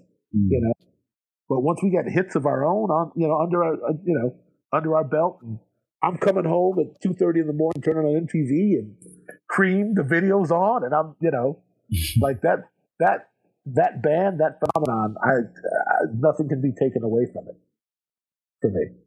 Wow. Okay. I'm deviating for a quick second. When you mentioned the video, were you in that video for I Want to Melt with You? No. Okay. That was other people. That was other people. Yeah, that was a wild video. Yeah, that's a wild video. You ever seen the what was it? Is that Playboy or something like that? There was a video for like the porno mix of My Name Is Prince. Whoa, I never heard of that. There's just a bunch of naked women in it. You never seen this? No, I ain't seen that. I've seen that actually.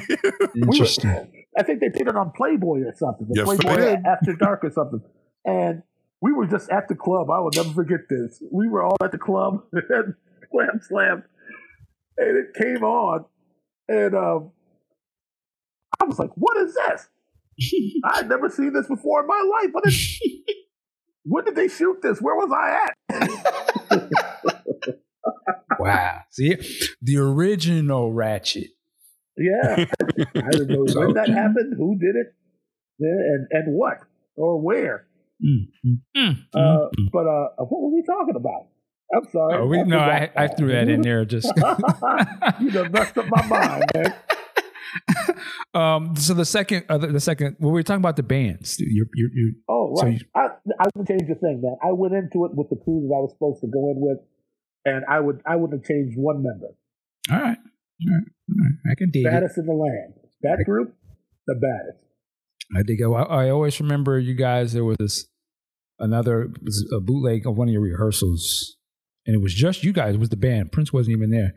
I always remember where you guys did. You guys said, "Hold your hands in the air." I told you. What we're going to Skin Tight and all that. Skin Tight, yeah, that was cold. Mm-hmm. We did Dead on It, and there was a whole set we were playing kind of by ourselves. Yeah, that was live, man. That was live. Well, thanks. I mean, that was a lot of that was Levi. Like, let's go now. Well, wait a minute. Let's do this now. Okay.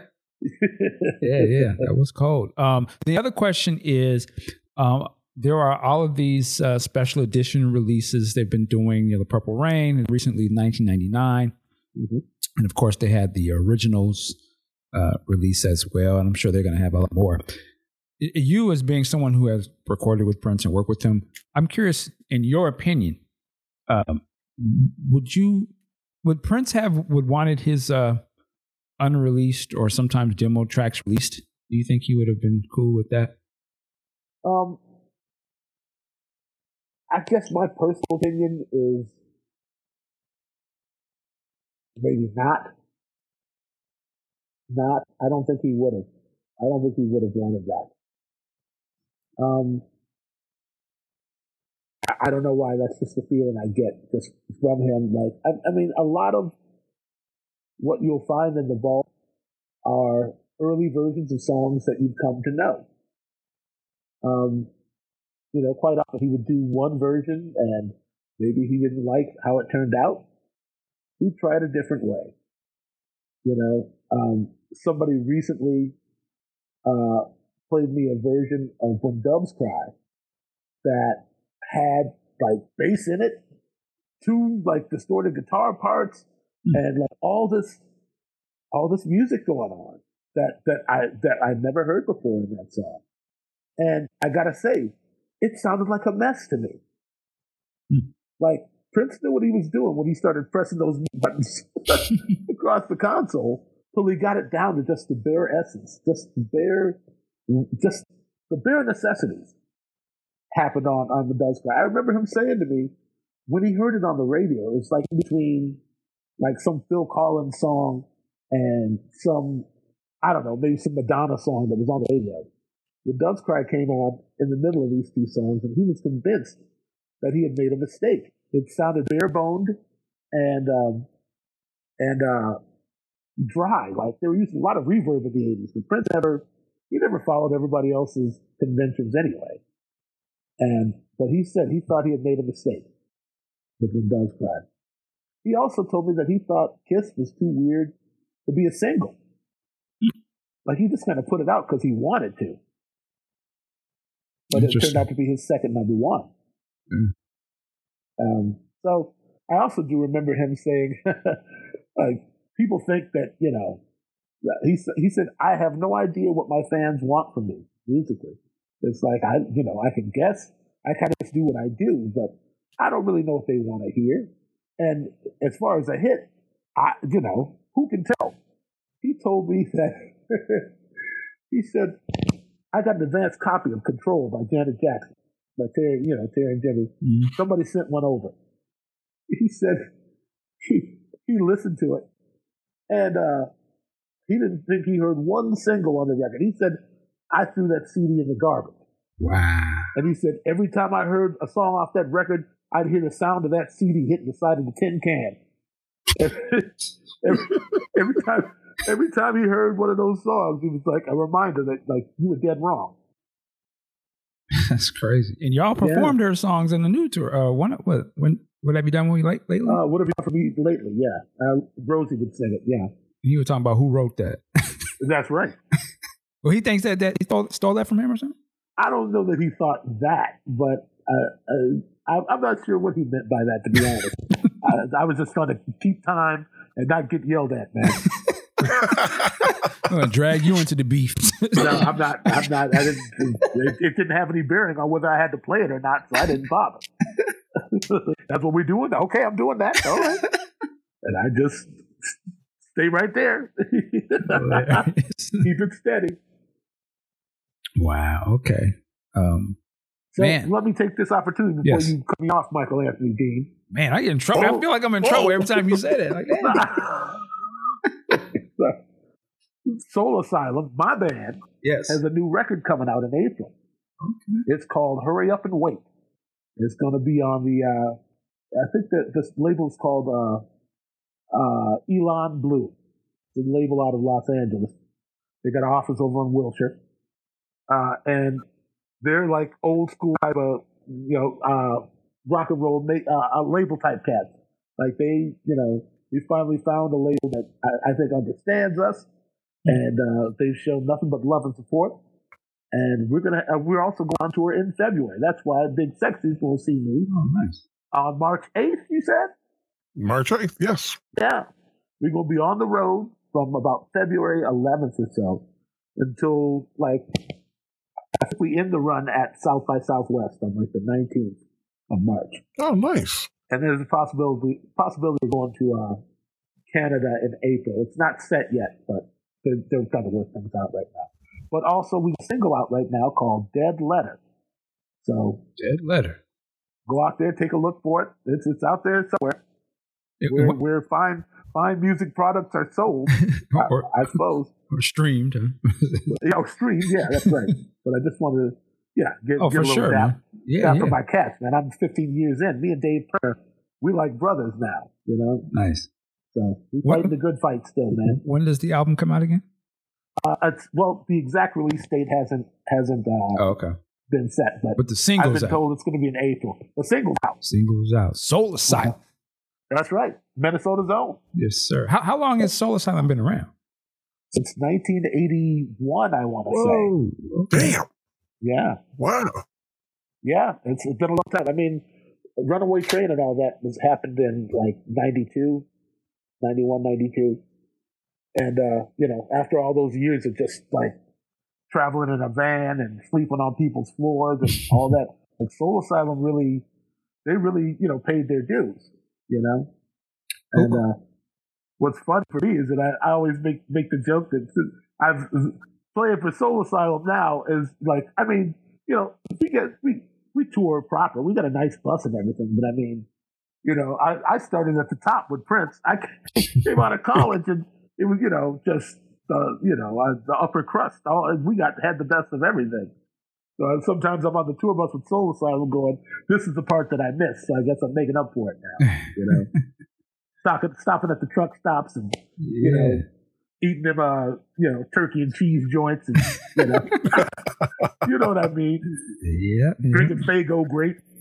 Hilarious. All of that. That's the best part, man, back in the day. Hey, it's I wouldn't still be in it if I didn't really love what I'm doing with the group and love what we're doing. That's a blessing, people.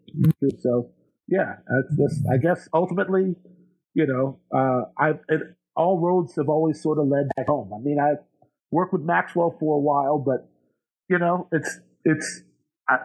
the musicians that I identify with are from where I'm from.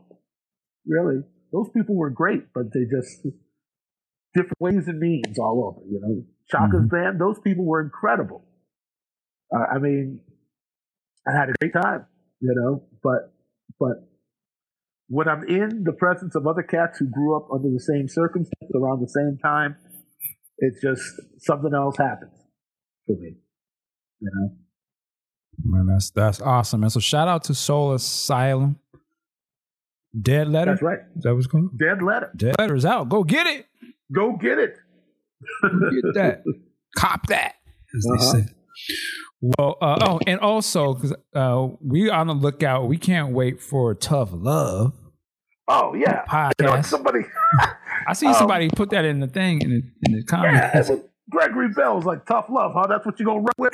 I'm like, man. I tried to, and I explained to him that the title has more to do with the basic idea for the podcast is to offer advice to musicians who are looking to get their game up. You know, it's going to be a lot about the sure industrial use of the instrument, how you handle a situation. You know, I give a lot of advice to younger cats, and I think I give sound advice to cats who want to sustain themselves in this business, and you know, try to do it the right way. You know. All right. Yeah, man. And often, you know, I was telling the reason it's called Tough Love is because the truth hurts sometimes, and you know, in music, a lot of times people put discipline last. You know, so that's in everything for a lot of things. Okay, well, I mean, I don't know your life. I don't. Oh, no, I'm just saying, you know, I don't know what it's like to you know, to hold down an office job or anything. Really, this is all I've ever done. But I know that in music,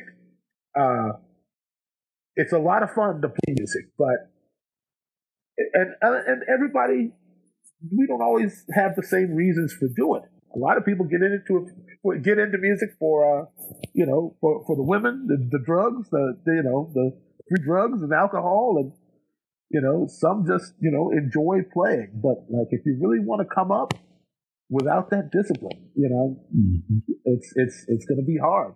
Like, you got to realize that you can't play everything, you know, that impresses your friends when you're behind a singer who's trying to, you know, sing. You know what I mean? You be back there sounding like tennis shoes in the dryer. You're distracting. You distract them from what's supposed to be the focal point now. And, you know, learning how to listen is, and I'll yeah, you were actually right. Learning how to listen is a lost art.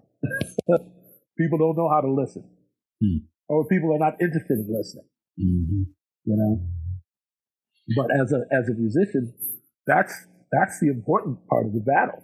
It's what you don't play. You know, you got to be more interested in what your neighbor's playing. And a lot of that I learned from being out there with Prince. You know, you always say, you know, put your hands down, man. You know, figure things out for yourself. You know, if you can find the city, then you can find the street. You know, so he imbued me with a lot of wisdom, and I've been sharing it, you know, at restaurant tables and in recording sessions and whatnot all these years. And I think it's just time for me to sort of take it a little more seriously and make myself and the information that I've learned accessible. Yeah, you should be sharing some good game as well. Trying to. I mean, if you want to hear it, but it's, you know, but I'm willing to talk about anything, but it's always going to be truthful. And I think I've proven that on my dry run with The Juice, with Michael B. and featuring Big Sexy. I think I've proven that I'm going to tell you what it is, and you'll have to figure out what you want to do about it after. But you know, I think for better or for worse, I'm known infamously as a straight talker. So. Well, I think it'd be good, man, because you know, there's, you know, everything is so niche today, and there are the musicians that are going to be out there that are going to be searching for something like that, and they'll be like, "Oh, Michael Bland, okay, I know his pedigree. Oh, he's dropping some good game. Yeah, let me this is for me. I'm locked in. So you're gonna find there's gonna be people that's gonna be locked in with you, man. And like really want to hear that because to me, like to be a drummer, you got to be super disciplined. I don't know how you do it because I listen to music. I want to act a fool. I don't know how you can just stay. You have to stay locked in the beat, and then you are the beat, so you can't just go off. You got to stay right in that pocket. You're the backbone. I got to keep the dance floor moving, man. Yeah, that's the hard thing. I can't even imagine. I mean, it's it's like a lot of other things, and I don't want to stop it. I don't want to get into it, but you gotta play your role. You gotta be right where you need to be for the gratification of others. So that takes concentration and discipline. You gotta you gotta stay focused. Focus. You gotta stay focused. You don't you gotta stay in control. Otherwise, everybody gets upset. Well, yeah. What you doing, man? You might get yours, but she might not. Well, yeah, that's what I'm saying. You can't be greedy. You have to share yourself with the situation. For sure. Yes. For sure. Or nothing happens. But the part of yourself you choose to share has got to be the part that's reliable, that's supported. That's what Dave Turner said. He said, you know what it's like playing with you, man? It's like sitting on a memory foam couch. He's like, it's just the best possible feeling. I feel like you're just giving me a hug the whole time we're playing. Nice. I said, that's what it's supposed to feel. It's supposed to feel like love, Dave. That's what it is. You should feel like I'm concerned for how things are going for you with this music. Like, I got your back, man. Man, you know that's what it is. Now that you just said that, I got another title for you if you want to. If Tough Love don't work. I'm open. Drum Stroke. Drum Stroke. Really? It's about time to wrap it up. I guess so. We've reached the apex. Yeah, we've reached the summit. We've reached the summit. Yes, we've. Okay. Yes. All right. Well, listen, Michael, man. First of all, this is the first time we've ever done a 2-part episode podcast like this. So I really appreciate you, man, taking the time, like to even share with us, man. For real. You want to do a part 3 before the year's up? I'm down, man. Man, if you want, be careful what you ask for. With me. No, listen. Yeah, be careful. I tell you this. I would love to, but I'm going to say this now. We're not going to be talking strictly about some Prince stuff. We might delve into some like current affairs and some more cultural topical topics if you game for that. Oh yeah, we didn't even talk about Lizzo. I see. How much time we got? We didn't even get into that. Listen.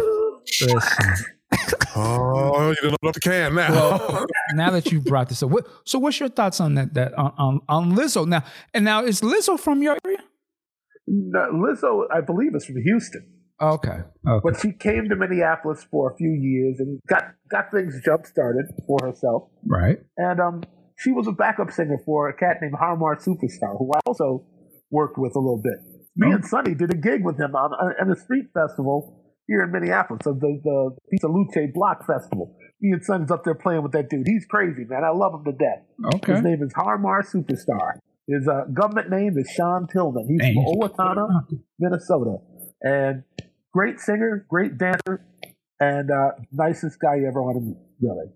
And he's successful in his own right. She was singing with him, and then she jumped off that and got on her thing. So she did a little thing with Prince too for a second. I think that what I saw her say was that she did a session for Prince, but he wasn't there.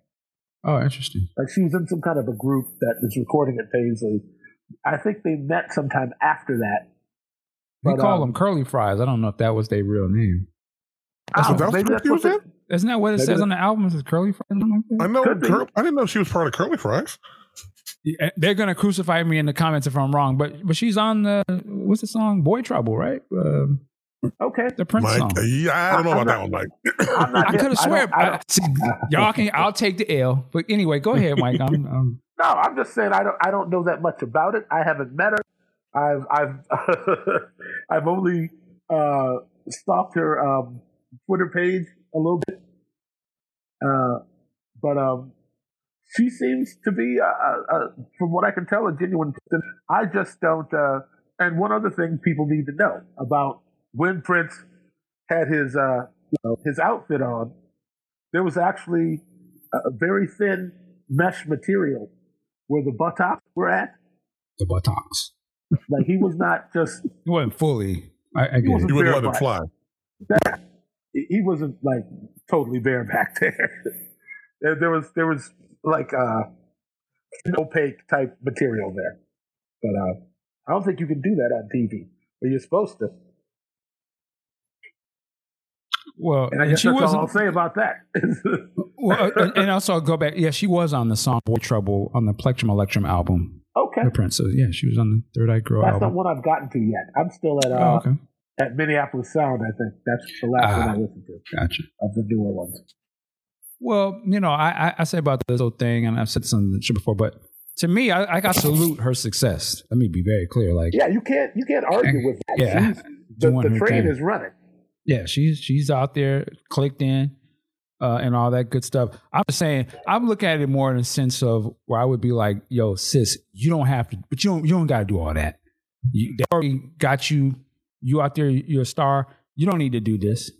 That's why I would rather have like if maybe like a I'm just saying like a Mary J or Beyonce, some of these sisters that's in the game established could be like, yo, we see you're the next one, you blown up, but sis, you don't need to do this. This ain't the move. You don't need to do all that. Unfortunately, we live in an age where all press is good press, or at least that's what people think. So, I think that I think that wow. You looking at something? I'm trying to get to it. I just you're right, man. But it's somebody should have told her, but I'm sure she didn't really think it was that big of a deal. Or you know what? I actually don't know what she thought. Let me just say that. But I mean, I don't think that there's. I'm on the cusp of saying something that might make some people mad, man. I can That's see all it. right. We're living in this age where we're living in the age of young women, like female empowerment. You know what I mean? Mm-hmm. And there's always, for a while, when there's a shift, people are going to do stuff. They go test the water. They're going to test their power. They're going to test their influence. And I think she did something that a lot of young people in the business do. I think that she, didn't think it was going to be either that big of a deal or that there wasn't going to be all this negative backlash. And it's hard to tell young women today that just because you can do it doesn't mean it's to be done. You know what I mean? Right. Yeah. It's I guess that's all I got to say about it. It's not just, I'm not even singling her out. I think it's just, she's a product of the current movement, really. And I'm not going to begrudge her the latitude to make mistakes. And, I guess what I'd like to know is whether or not she feels like, what she feels like about it now. Like, I saw on YouTube that she was like shouting out to all the people for the love and so on and so forth. But I really feel like looking in her face, she got her feelings hurt. Yeah. She kind of started crying and then I think toward the end or something like that. I kind of saw. Yeah, I feel like she tried to put on a brave face, but I don't know, man. She'll learn something from it. And I guess that's what's really important. I'm just hoping that she doesn't feel like she's got to resort to the same kind of thing that just happened, to keep all eyes on her. She doesn't have to. She got where she can go without it. Yeah. I don't know if it was just an oversight or just, I don't know, man. It's the power. My bottom line is just be, let it be known that whatever you do on television is going to follow you forever. Be careful what you do, young ladies. And men, it's the power of the clout chase, man. We live in a world right now where that clout is so strong, in that they get the likes and they get that attention, and it can sometimes can get the best of you. And whatnot. I don't even understand that. I don't have Instagram. I'm like, you mean to tell me that just women on Instagram just it's a come up. It's a new come up. It has replaced the magazine. There used to be the men magazine at the store, the store to have the girl. So on one hand, I salute because the women or dudes have taken the power away from the magazine, the companies where they got to get an opportunity. They can just do it themselves. So there's no gatekeeper for that. Hold on. I almost said this. I was going to say, what you got against black tail? Why you trying to put black tail out of business, man? What's your problem? Nothing against it. I have nothing. I couldn't let that go by. Well, see, and it has taken the girls who might not have gotten in that, or you had to go through these people to get in, and who knows what they had to do to get through that. Now they can do it themselves. So I do salute that part of it. The thing is just, there's a time and place for everything. So yeah, if you're Instagram and you want to show your stuff, that's your page. You're fine. But when you go into the game or some public thing, you're stepping outside of the time and place for everything. And so you got caught up in it. And when you get caught up in it, that's what happens with the Lizzo thing, right? Because it would be she was already doing little nude shots online and stuff. That's cool. Show page. But when you step out into the public arena at some sort of, a game like that, then you're going to be scrutinized because that probably ain't the time and the place. And secondly, this is not a fair world. So when people say, oh, you fat shaming, you shouldn't do that. But this is the world. And the world ain't playing by making you feel good, methods of ways. So people are going to say what they say. And that's the way the world is, no matter if it's the way your hair looks, your skin, it's not a fair world. You can't expect that people ain't going to say what they're going to say. You have to understand this is where we at. And when you go out there on a basketball game with your ass out, guarantee you somebody going to say something. And it may be something you don't like, but when you choose to step into that arena, then you have to choose to want to accept the good and the bad of that. You can't cry when you get that attention. I couldn't have said it better. But let me go back and say that, yes, sir. You were right to call me on that. I got a tendency to look at, to examine in a different way young women's conduct because I generally don't have a high opinion of young men. A lot of them are just, I don't even consider them in the equation because I can't relate to what they like, Yeah, I mean, I hear what you're saying. I'm just saying I apologize for. I wasn't trying to keep it one side of what we were talking about. Oh no, I didn't even say it that way. No, somebody's going to be. Well, what about men? Somebody online just accused me of being a member of the oppressive. What was it? She called me. I was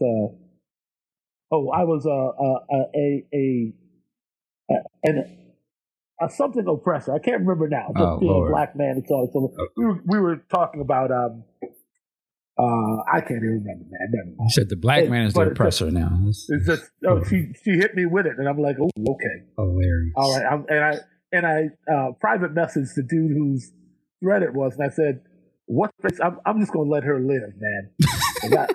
I feel like she's really upset about something else, so I'm gonna leave it alone, man. Because you got to decide who you're going to war with, right? And also, you know what? I'm not beyond correction. I mean, I wish she would have spent more time explaining how so. But instead of that, I just let it go. I'm like, you know what? I don't know everything, and we're living in an age where people get offended real quick. Yeah. Like you don't, how dare you? I don't know. Wait a minute. That just is take a second to correct or enlighten me. I'm not stupid. I might be ignorant, but take the time. It matters to you. But I think she was kind of convinced that I was just another of a certain kind of men. So it wasn't that whole toxic masculinity thing, was it? Oh no, please. I don't think so. Okay. I think it was really just somebody who,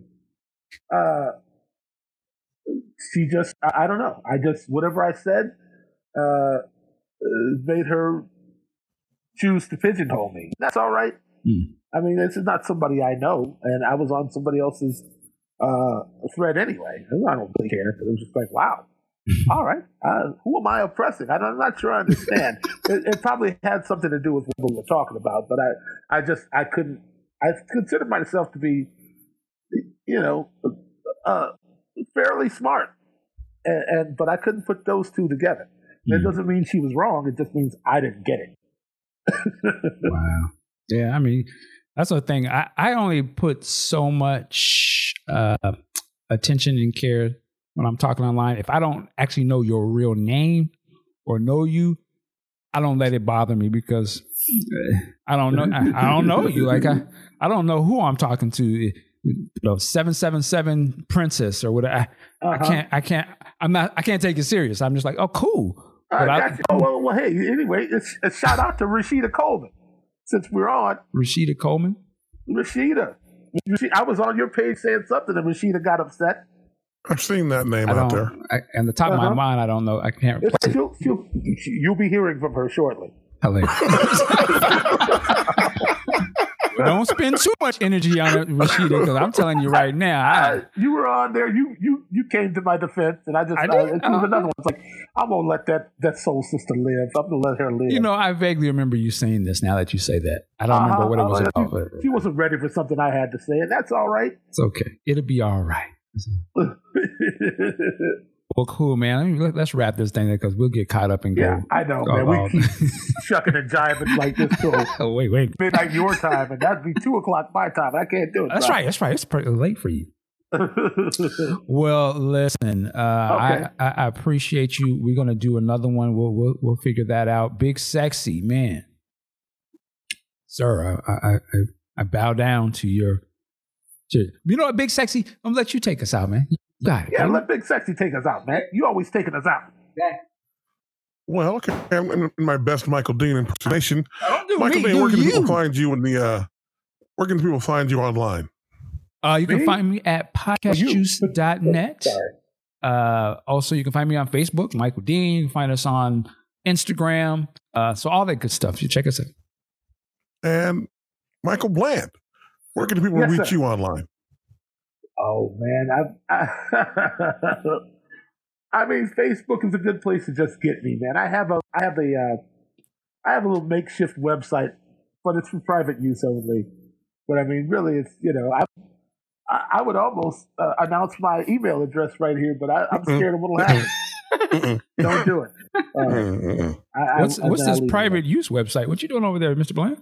No, I had to put it together. I got some business I'm working on. Okay. I need to consolidate all my contacts and my photos and look good for a potential client. Gotcha. A software company. The professional website is what you have. Is that what you It's yes. I guess that's what it's not for. When you say private website, that to me that's like, oh, what are you doing over there? Oh no. Yeah. See. Yeah. No,